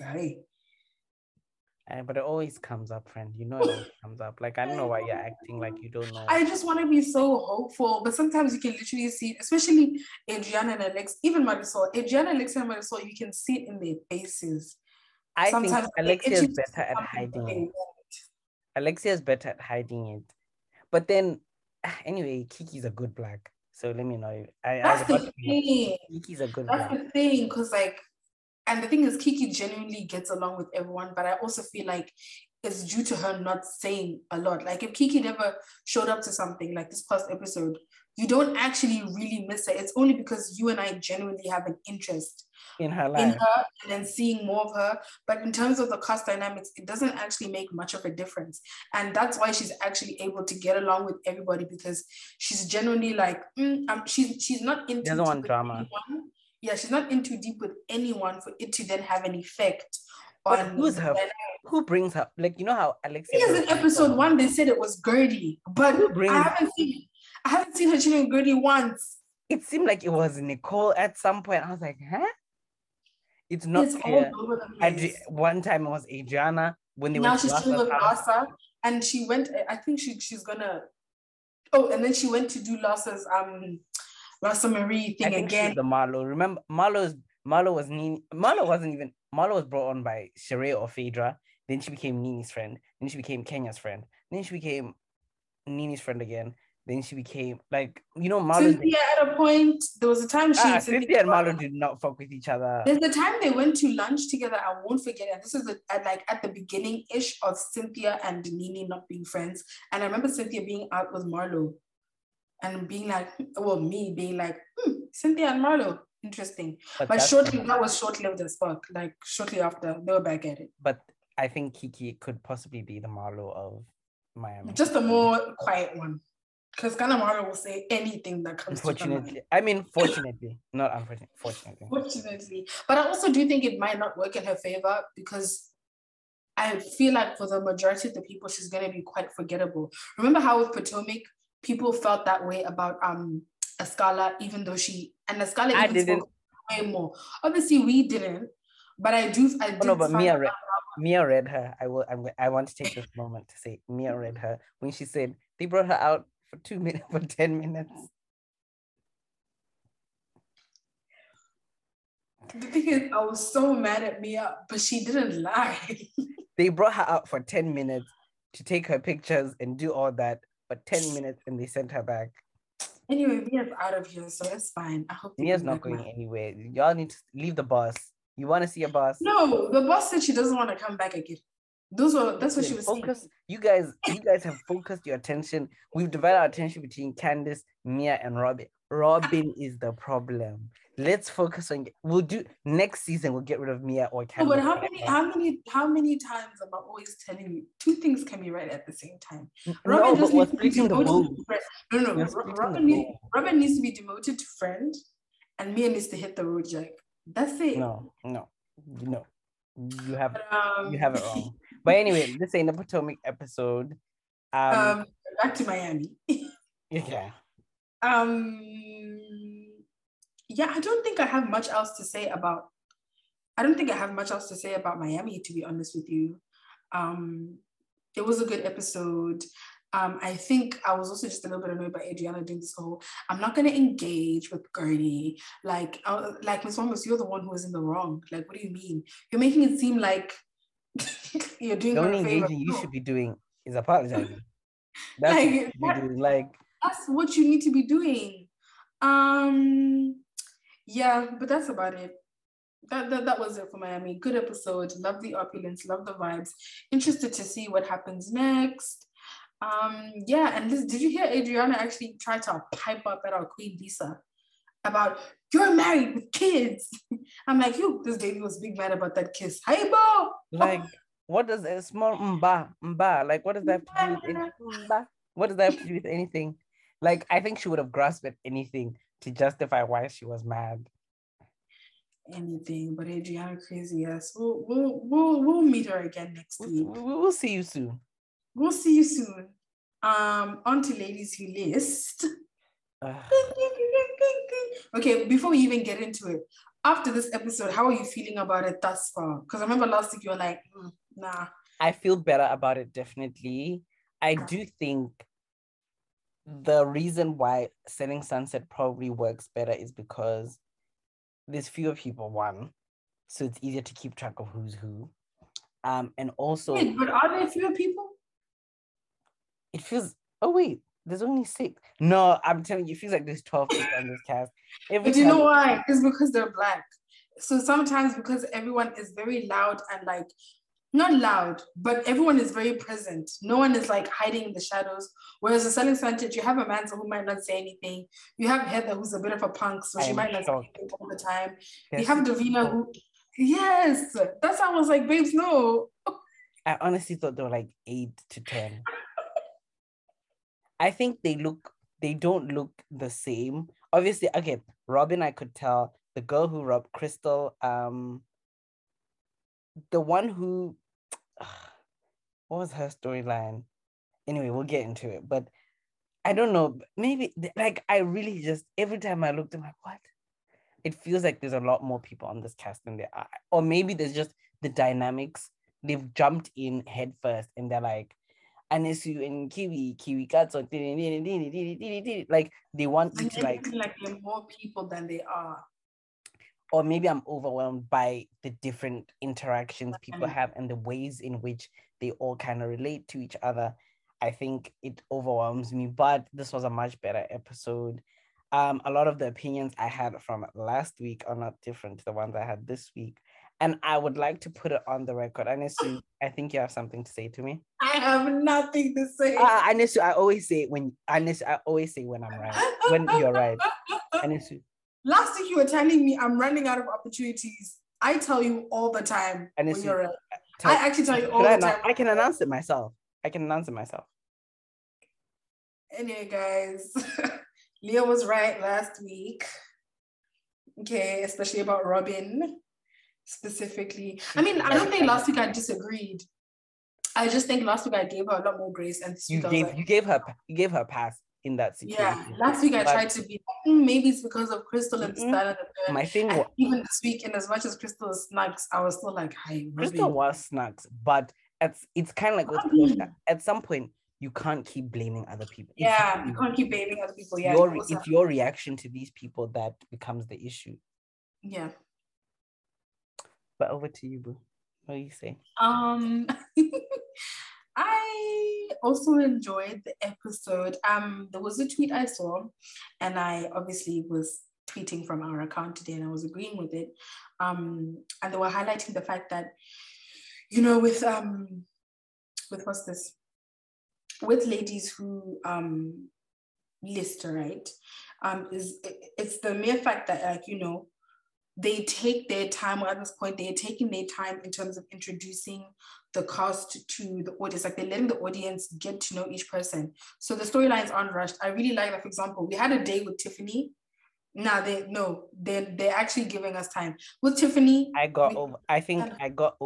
what I get overwhelmed by is the different relationships everybody has. I get what you mean about everybody having their own episode, but if episode 2 you're telling me, like I said, Leo, it's just too much to keep up with. I think if they focus on maybe think about selling Tampa, you quickly understood that Anne-Sophia and Colony were friends. They eased you into, like, from the first episode, second episode, they show you Anne-Sophia, Colony, friends. Anne-Sophia, Colony, friends. Like, you quickly. But I think they did that because with this one, episode 1, they don't act like friends, but they told us from the get-go, Crystal and Robin, friends. This episode, they told us Tiana, Tiffany, friends. Tiana and Tiffany have worked with Kira, but either way, we get the main essence that Tiana and Tiffany are the ones on friends. That's why they went on the double date with their husbands. Kira, don't do that. Sorry, you need to pay attention when you're watching, because it's actually tomato. It's actually not even that overwhelming when you really think about it.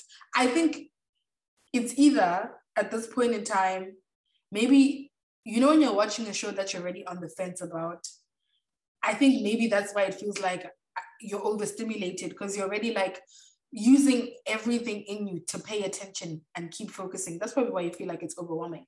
But I think in terms of what I was saying, and I even saw people obviously tweeting about this, is that they are giving you time to get to know each cast member. I don't remember, especially in Selling Tampa, getting to know the individuals as well as they've shown us now. For example, Colony, we knew that she was a top selling agent, but what about Colony? Like, what about Colony's story? She shed light a little bit about what she wanted to do, and then her dad one day told her to go into real estate, and then that was it. That was it. In Selling Tampa, the people we got the most of, for example, are Sherelle. We got a lot of Joanna. Not much on Colony. Not much on Anne-Sophie. We got a lot of, what was the name? Riva? The girl with the short hair, the blonde hair, the lady. Anyway, that lady from Selling Tampa. We didn't get anything on, we got a little bit about Alexis and Carla a bit. But that's it. We didn't get anything on Anne-Sophie. We didn't get anything on Colony. We didn't get anything on Tennille. So I think the argument then is that what kind of what kind of real estate show do you want to watch? Do you want to watch about the person, one that's more in the personal lives, or one that's more in the houses? And I think maybe it's a preference thing, but I lean more towards the real estate than their personal lives. So this feels like the lean is a bit like, it's like me. But I think it's easing into it, because even with that argument, Tampa gave neither properly. So we didn't get much of them personally. The house is this episode, I didn't see a house. I saw like there was a split second where they there was a split second, and I can honestly this episode did not have real estate. That's Tampa. If you look at the entirety of a season, no, entirety of a season. No, and every episode there was a project, a development. Maybe it wasn't a house, but there was that time they went to see the land. I don't think they showed a house that episode. Like, anyway, we're comparing. It's unfair because we're comparing 2 episodes to a whole season. Yeah, to a whole season. my point. And even then, one is like you were saying last week, the way Netflix would do a show is not the same that the Oprah Winfrey Network is going to do one as well. So and my point is preference. I think it's just probably a preference thing for me that I don't really care about. I don't know. Maybe I do care about personal lives and I'm just not invested in these ladies' personal lives. That's what I think it is, because even if you look at Sunset, they give us a lot about those ladies' personal lives and then they give us a lot of houses. Chad, well, a lot more houses than we're in Maya's uterus too. Like, you see what I'm saying? And then we're going to Jason is now building a house and now moving house again, and the TV's coming from we're in these people's personal lives. Krishal and her divorce, what's that girl's name? Heather and Tarek. We're actually in these people's personal lives a lot. But what I will say, the best season of Selling Sunset, we can argue this, was season 2. And I don't know what it was about season 2, if it was, because I think that's the season Mary got married. And then, what happened that season? I don't know if it's 2 or 3. It was either the one where Mary got married or the one where there was that, or the one where Krishal got divorced. 2 or 3. One of those, I think, knocked it out the park. Season 4 was ass. This last one was ass. 2 was it? 2, the Sunset, 2 was it for me. 3 wasn't that far behind. 4 was. Which one is that one with the house? Oh, the one with the house that Davina couldn't sell was 3. No, because no, it's so funny because before season 4 started, everyone was tweeting, I wonder if Davina finally sold the house. And then someone mentioned Instagram, they said no. You know how Boohoo and Pretty Little Thing, for whatever reason, their social media accounts like to tweet about other things except clothes. And regardless of your personal preference on that, but I think it was from Boohoo. I swear it was one of those, or ASOS, one of those pages tweeted, if you needed motivation, Davina still hasn't sold the $80 million house. And I'm like, this UK. That is wrong. If I was Davina, I wouldn't have it. Personally, I wouldn't have it. This one time, it was South African Twitter, and we were talking about Davina and the listing. Somebody went to the Oppenheim website to take a screenshot and say, guys, it's still there. I'm telling you. That, like, the obsession with Davina's house, I've never seen anything like it before. Never in my... also, season 3 came out, I think, almost 2 years ago. So we're going on 2 years. So it means for 2 years, this babe was convinced she... And also because I'm talking about when it came out. I don't know when this was filmed. When it was filmed. It was filmed before the pandemic because there weren't masks or anything restriction-y. So clearly it was filmed before the pandemic. But clearly... Which means 2019-ish. That babe... Because when you watched that season, it was during, for me... it was during the pandemic. Yeah, the first one. So from 2019. Huh? Nah, but no, I think for me, I like to get to, like, I'm not saying that the rest of this, hear me out, I'm not saying the rest of the season or the show, you must be hearing about Tiffany and her kids and, you know, her anxiety or Tiana and this and this and that.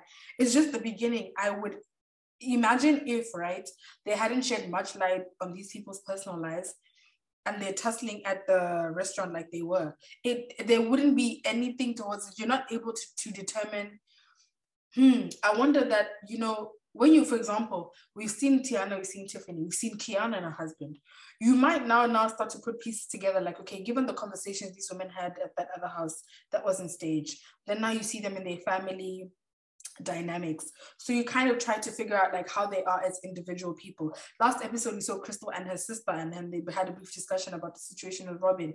So you kind of start to see the difference in each person's maybe personality. You try to determine, I wonder what sort of character they have, how they're going to handle the tussle, to give it a little bit more weight or a little bit more oomph, especially because the issue is starting so early on in the show. You're going to need a little bit more context. And somebody was saying, I remember Love and Marriage Huntsville, I stopped it pretty early because I just really couldn't get into it.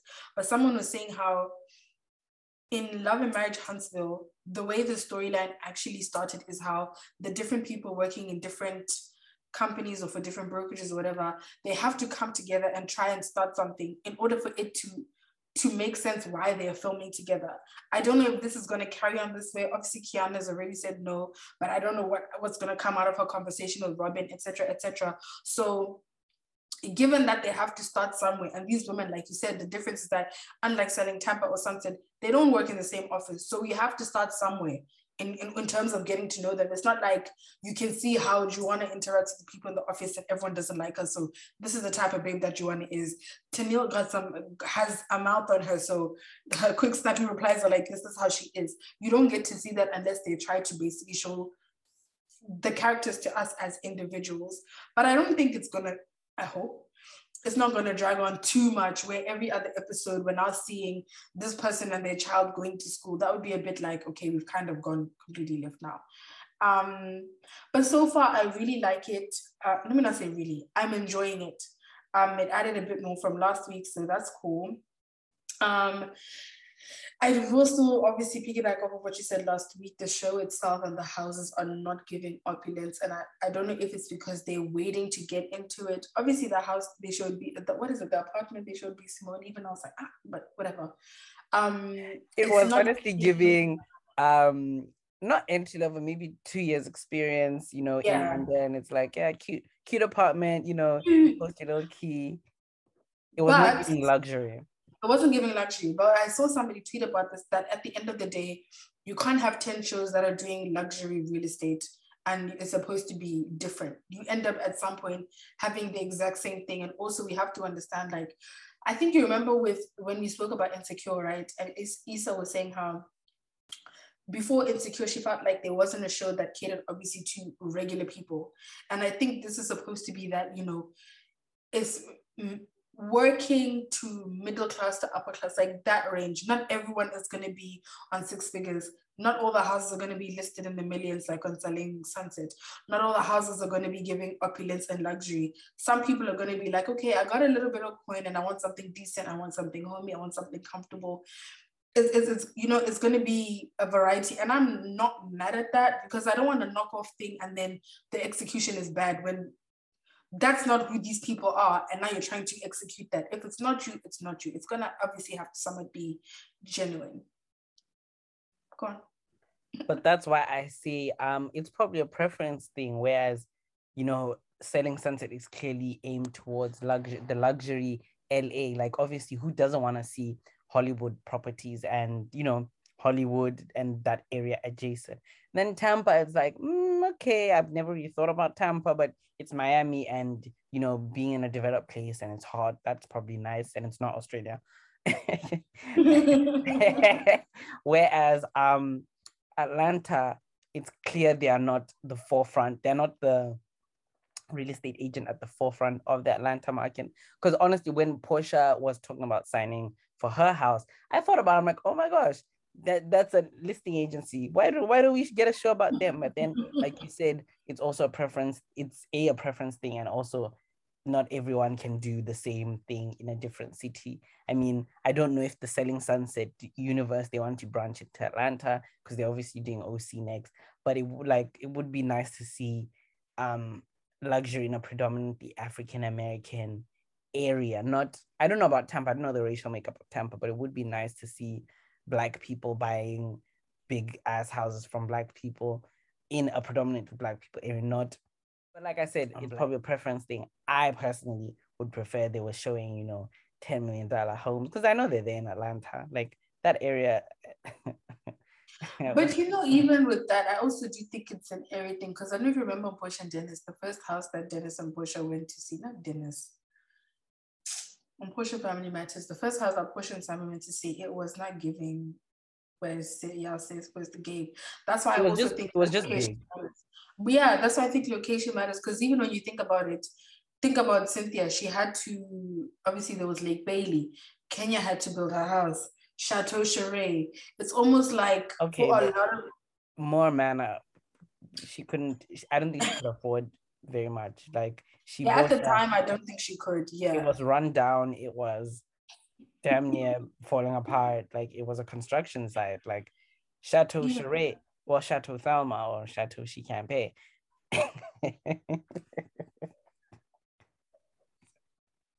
Chateau She Ain't Done Yet. That is I think it's in a nice area from what I got, because remember the video of Phaedra and Candy driving through some area. They were like, oh, Sheree lives near here. And I think that's Nini. I think that's probably Nini and Portia's area. If my understanding of geography in Atlanta is right, that's Buckhead. I think it's called Buckhead. I think it's Buckhead.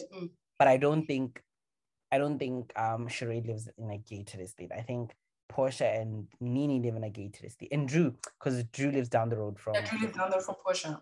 From Portia's old house, even though Drew's house is a bit small. But you didn't hear that from me. Drew's house was a bit small. It wasn't giving me luxury. It was giving me comfortable middle class, like, which is fine, but it wasn't. At home. Now I'm the daggone villain. Keep talking, mamas. Oh yeah, no, but that's basically what I'm saying. Yeah, I think I do agree. It's obviously probably going to come down to preference, but I also don't think it's like terrible. I just hope that in general people are going to view it as like with different lens, and also appreciate that the shows are different. Like it's not always going to give, it's not always going to be that kind of show, but I also don't think it's like, oh, the average Joe. Like the houses, I personally think that they're probably going to show houses that are 6 figures and up anyway. Well, in the more 6 to 7 figure range anyway. But anyway, nonetheless, moving on with the episode. I remember last week you were saying you don't like Kiana. I absolutely love Kiana. I do think this week, I didn't like the fact that in one of her confessional moments, she was saying how, you know, she wanted to remind everyone that, or give people a reason to know why they should stay away from Robin. And I just kind of felt like, you know what, that's their decision to make, because this was her specific wording was getting a collective no, getting the other girls to realize why they should say no. And I simply don't think that's her place. I feel like it's fine for you not to want to do anything with Robin for your own reasons. They're valid, cool, but don't try and sway everyone's decision. Let everyone obviously make a decision for themselves. Don't try and be like, hey, I'm going to get them to jump on my side or whatever. And then when she got there, that wasn't really her energy anyway, so I don't even know what was the point of saying all of that in your confessional.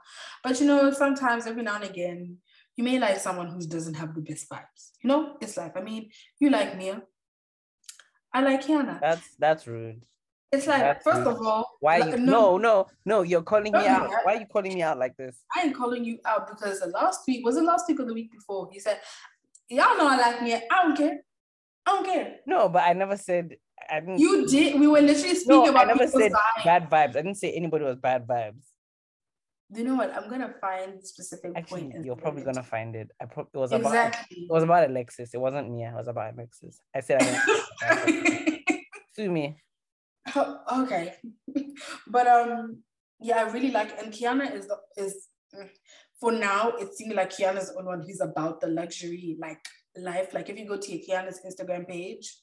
I think, isn't it because she's the boss of her, whatever? Yeah, her and her husband own Watson, whatever. So obviously she's out. I mean, they showed it in the show as well. But if you go to her page, baby. But anyway, back to the point. I think Robin is quite nasty. The fact that she actually eventually ended up hitting Crystal, and fine, it wasn't like a punch, it wasn't like a slap, but I'm like, we just gonna skip right past that? That's crazy. And it's such a sad situation because Crystal actually is very condescending and nasty. Crystal is the type of person that me personally, I don't necessarily want to be friends with, because you're not gonna come and wave certain things in my face, use certain things against me, like the whole trigger thing. She obviously carried on. I felt like at so many different points she was quite visibly and clearly stirring the pot. Even when we heard the offer that she had made to Tiffany when Tiffany was about to go on maternity leave, and she kind of tried to mask it as though she cared, whereas she just wanted to make the money off of Tiffany's clients. I'm like, that's really nasty. And I just think for somebody to have the cheek and the guts to do that and not have shame to be like, maybe this is not really the best vibe or whatever. That was mind-blowing. That was crazy to me. And I feel like Crystal also doesn't understand that her continuing to tell Robin, you know, she's triggered is the wrong way to operate, because the way it's said is not nice, but also saying that triggers her more. So that's wild. Like everyone on the show was pointing out, Crystal and Robin clearly have a lot of issues that are underlying and that neither of them have actually adequately addressed or actually worked through. Maybe it's been addressed and it's been swept to the side and they just kind of decided to move on. But there's definitely a lot there, from the way Robin speaks to Crystal and was just like, you sit down, you go over there and sit down. Like, that's not your child. Why are you speaking to her like that? At the same time, Crystal is, so now no one can tell if Crystal is doing this out of spite, or, you know what I mean? Or both of you are just generally terrible to one another or as people. It's hard to say, but like the tweet that I had seen from the account, like, Robin is definitely not the type of person you want to get into any type of business with. You don't even want her as a colleague working for the same employer, because I'm so sorry, she's a little bit off the hinges. And I think she has a lot of issues to work through because she's a little bit too easily triggered. Like, it doesn't make sense. Kira mentioned something like, and she said it so nicely, like, you know, obviously you guys are a little bit older, old, but you're older. Like, I don't understand. And even Kira was like, Hebato, but you're older than me. Like, what do you mean? She's and then really triggered. Bro. And next thing it went from like, oh, I'm old, and then she has to stand up and turn around and twirl and be like, well, look, for my age, and it's like, nobody said that, like, why are you taking this there? Then next thing, you have a probably been called older, now you say to Kira, you're a little girl, you're a baby. And this is the one thing, again, it's the same thing that Lonnie was doing to Storm. Everybody is a baby, but now when certain things happen, you're on the same level. Why? If she's such a baby, and you feel like she has such a long way to go, she doesn't know what she's on about, why did you want to work with her? And even the whole IG thing, I didn't like the fact that a lot of people on Twitter, right? I feel like everyone took this the wrong way. In my opinion, obviously, like, we ended up seeing Kira responding. My main thing was, I don't even think the unfollowing on Instagram was that deep. And I don't think she was saying, oh, you unfollowed me, boo-hoo. She, first of all, she hadn't finished making the point she tried to make. Robin lost her shit. And one, started gaslighting her. Two, started invalidating what she had to say before she could even land. That is going to trigger someone or annoy anyone. I am someone who I get very easily triggered by being gaslit. So I could relate in the fact that if somebody is now cutting me off, you're now gaslighting me, you're invalidating what I'm saying before I land. Girl, over Instagram, because I'm sorry, we're not about to sit here and act like the question you had was completely outlandish. If you maybe feel like you don't vibe with me, you don't like me, you don't like maybe the things I post or the things that I put out there, you just feel like, hi, this person's annoying, or what's going on? Why would you, especially if it's like I'm intolerable or insufferable to the point where you had to unfollow me, how then do you now want to work with me? What makes you so sure that this is a good mix? If you can't stand me as a person or the things I put out there, why would you want to, pardon me, work with me? And this isn't the same as getting to a job, meeting someone, you follow each other, then one day you're like, I don't think we need to have each other on social media, let me unfollow. That's a completely different thing. You followed me, like Kira said, worst of all, you were replying my stories, hot eyes here, doing this, you're so gorgeous, you saw this. Like you said, don't be a fan, don't want to come act like an op, because when did we get here? I was actually just asking what happened. And it's also not lost on us that the point she was making was valid. Pardon me, you two are best friends. You unfollowed me around the same time. Then next thing, fast forward, you want to work with me. It's odd. That's a question that I feel like anyone with sense would have. Pardon me. So I didn't quite understand why people on the internet were trying to make it seem like it's completely outlandish. Ugh, she's so childish. She's just hurt over Instagram. Girl, please. And at the end of the day, I think it's a principle thing. A lot of us, or a lot of people, let me not say us, a lot of people don't stop and think that, fine, you may be in the state where you're like, I'm about my bag, I'm about my bag. But if you're about to get into business with people you don't get along with, you're literally walking into a disaster. Because if you can't if you can't get along on a general basis as people, what more in business? That's such a delicate thing. People's money is on the line, people's egos get involved, people's pride gets involved. It's not, if that's the vibes that you're walking into the situation with, I don't think it's going to go as well as you think, I'm afraid. And that's why the whole thing was weird that Robin went from that. And the whole time, it went on and on and on. She was so triggered by that. Crystal is here on one side, you're triggered. You're triggered. 1 minute she's laughing, 1 minute she's... And even then, Robin didn't want to let anyone speak. Why would any of these ladies want to work with you after all of that? Who's gonna want to do that? I think, on the Instagram thing, I think there's a difference between wanting to go into business with someone and then being mandated to work with someone you don't like at work. Going into business with someone, it's a choice. You have to have a certain level of trust. You have to have all these things with someone, chemistry, and be able to know that at the end of the day, this person is gonna be able to hold the end of the bargain and I'm gonna be able to hold mine.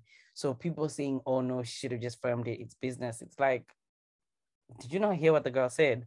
The girl does clearly not like me. And they both unfollowed her around the same time. So clearly there's an issue. I'm not going to want to walk into that and say, and put my hard-earned money and say, I'm going to work and they're going to work. Like at some point, something's going to be done in bad faith. And I'm not going to wait around for these girls to screw me over. I'm not stupid.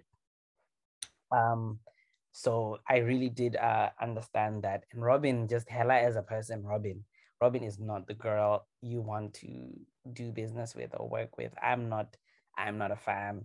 I said I caught her bad. I think this might be the first time catch on someone's bad vibes from the beginning and I just lock it off. But Robin, I said my spirit, I said shine your eye. My spirit said shine your eye. And I could see that Robin, her conflict resolution skills are on zero. Even if you are triggered, I think there was a way. I think with the way I speak to my friends, there's a level of love you speak to your friends with. Exactly. She never uses it with Crystal. Yes, Crystal, the second time she said triggered, we could argue that, yeah, she deserved what she got the second time. But the first time, it should have been, our friend, how can you say that to me? And there was none of that. It was, I'm about to pop this over your head. The girl, life is not Love and Hip Hop Atlanta. If this is your friend, like you say it is, act like it. And I just don't. It's again another case on a reality show where I'm saying what these people are telling us versus what is actually happening. It's two different things. You're telling us this is your friend, but you're not acting like it. I agree completely. And that's why it's quite alarming. And it's like that on both sides, for both of them. And that's why obviously everybody else was commenting in their confessions, like, these are people that call each other their best friends, and the way they're acting is a bit like, what's going on? You're putting your hands on it, because you've said before so many times, the time somebody who's your friend puts your hands on you, you're probably never coming back from that, because how did it get to the point that you thought it was okay to put your hands on me? It doesn't matter if it was just it wasn't done in a playful manner. It wasn't done, for banter or play fighting or something, you know what I mean? Who did it with the intention to hurt me, and if she even had to basically hold herself back from going further or going as far as she wanted to. And she even stood up and said, this is what I don't like about women. At that point, I said, yeah, you're done. You're done. This is exactly the point that Crystal was trying to make, that fine, she didn't put it nicely. Fine, she kind of took something we had told and maybe slightly weaponized it, but at the end of the day, you proved her correct that you can't work well with women. And now I find it so nasty, like that brand of pick me that's like, this is why I don't get along with women. Women have so much drama. This is why this whole time you're the one with the drama. You're the one who's not taking accountability. You're the one with the poor conflict resolution skills. But now the problem is women. How does that make sense? How are you gonna, how is your issue with the whole gender? But you don't want to take accountability for any of the things or any of the role or the part that you have to play in the situation. It doesn't make sense. I also felt like the fact that she said to Kiana, I said sorry, like how many times I gotta say sorry? What else you want me to do? That's not an apology. The way she said it the first time was even by force. She didn't mean to. Fine, in the end, they came to the resolution that they'll have a private conversation. But that's definitely not how you apologize to someone. And certainly, if Kiana hadn't brought that up, she was going to act like nothing ever happened. And I think that's a bit crazy. We can have a separate conversation about how, fine, Kiana can't determine what somebody thinks is a fair offer or not, or whatever the case may be, cool. But at the end of the day, you're not going to act like that didn't happen. And now that somebody's telling you that action made them feel away, we certainly can't say, well, I just said sorry. How many times do you want me to say sorry? Doesn't make sense. And I think also to blame certain things on mental health like she was doing, I really don't like it when people do that, because yes, she may have been going through mental health and she didn't have the capacity to probably explain everything. But now that you are seemingly out of that slump, it's only going to be assumed that you're out of that slump now that you're inviting everyone here to start business ventures. you're seemingly in a better place. And if that's the case, you certainly can therefore now apologize and now take accountability for, you know what, I wasn't in a great space. I didn't handle that in the best way or in a great way. I really apologize for how I made you feel. Instead, you're like, I said, I'm sorry. Why then is Kiana going to want to work with you or anyone else who's watching this play out live? And the thing is, what she doesn't understand is if you're obviously bringing this idea to the table, it's naturally, or it can be assumed that you're going to want to be the majority shareholder or owner of this company or this brokerage that you're trying to start. People, like you said, for example, even Kira, who is saying, if I don't trust you and you don't love me, or you don't like me or whatever, me stepping into the situation is so volatile because if you and Crystal decide to switch on me, I'm doomed. And I work for who? For you. So if you don't like me, how am I going to walk into a company where you know before you've even gone there that the MD, the CEO, the owner of the company doesn't like you? You can't actually trust that they're going to be fair with you. And the way she handled that entire conversation, if anything, I think Tiffany should be afraid. Tiffany is not afraid enough for me. She was here saying, oh my gosh, but I've been through mental issues before and I know what it's like. But what she doesn't understand is the two of them didn't act the same following that. She wasn't here attacking people. She wasn't here triggered, or we can assume, even after the fact, how she's acting now, she wouldn't act that way towards people, judging by how she's been in the past 2 episodes. So the fact that she's obviously willing to extend her this much grace, I'm like, girl, be careful, because people like Robin, if she can do that to Crystal, who's supposedly her best friend, what more you? Because Robin had every reason under the sun. She tried to blame the algorithm for unfollowing Kira. She tried to say this, tried to say that. 2 minutes later, you care about fucking Instagram? And so what? I don't even like you. You're a little baby. Ma'am, you called me here to work with you. What? Don't make sense. But yeah, like I said, it seemed like a much better episode than last one. We'll see where it goes. The thing I don't like about this, they don't do previews. I love a preview chat because that keeps me going for the next week. So there's no preview. So maybe there are previews. I haven't really looked. Maybe have to look on YouTube. Maybe.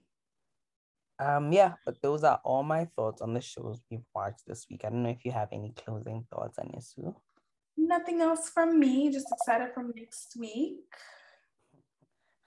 Nothing else from me. Nothing on my side. Pause. Unmute. Nothing from my side. Mute. This was a tweet that said, okay, let me just share my screen. All right, can you guys see it? And I was like, story of everyone. No, okay, I changed the script. I say, oh, let me know when you can see my screen. Just so there's a bit of interactivity. Just so that's a little bit different. A little bit of interaction. A little, seasoning on that. But no, that's it for me. Just wanted to say a big thank you from me and Nesu. Thank you for listening. Thank you for coming this far, honestly. Yeah. And don't forget to follow us on our social media platforms on Twitter and Instagram. That's REALITYCHKPOD on both Twitter and Instagram, and use that hashtag if you want to join the conversation. Let us know your thoughts, what you liked, what you didn't, talk to us. Honestly, just say anything. I don't really mind. We try to respond as much as we can. Exactly. Guys, just talk to us. We don't bite. I don't bite. I don't know about this. I don't bite. I don't.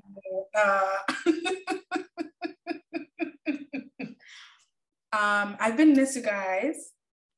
Yeah, y'all know who I am. You're terrible. Bye from me, guys.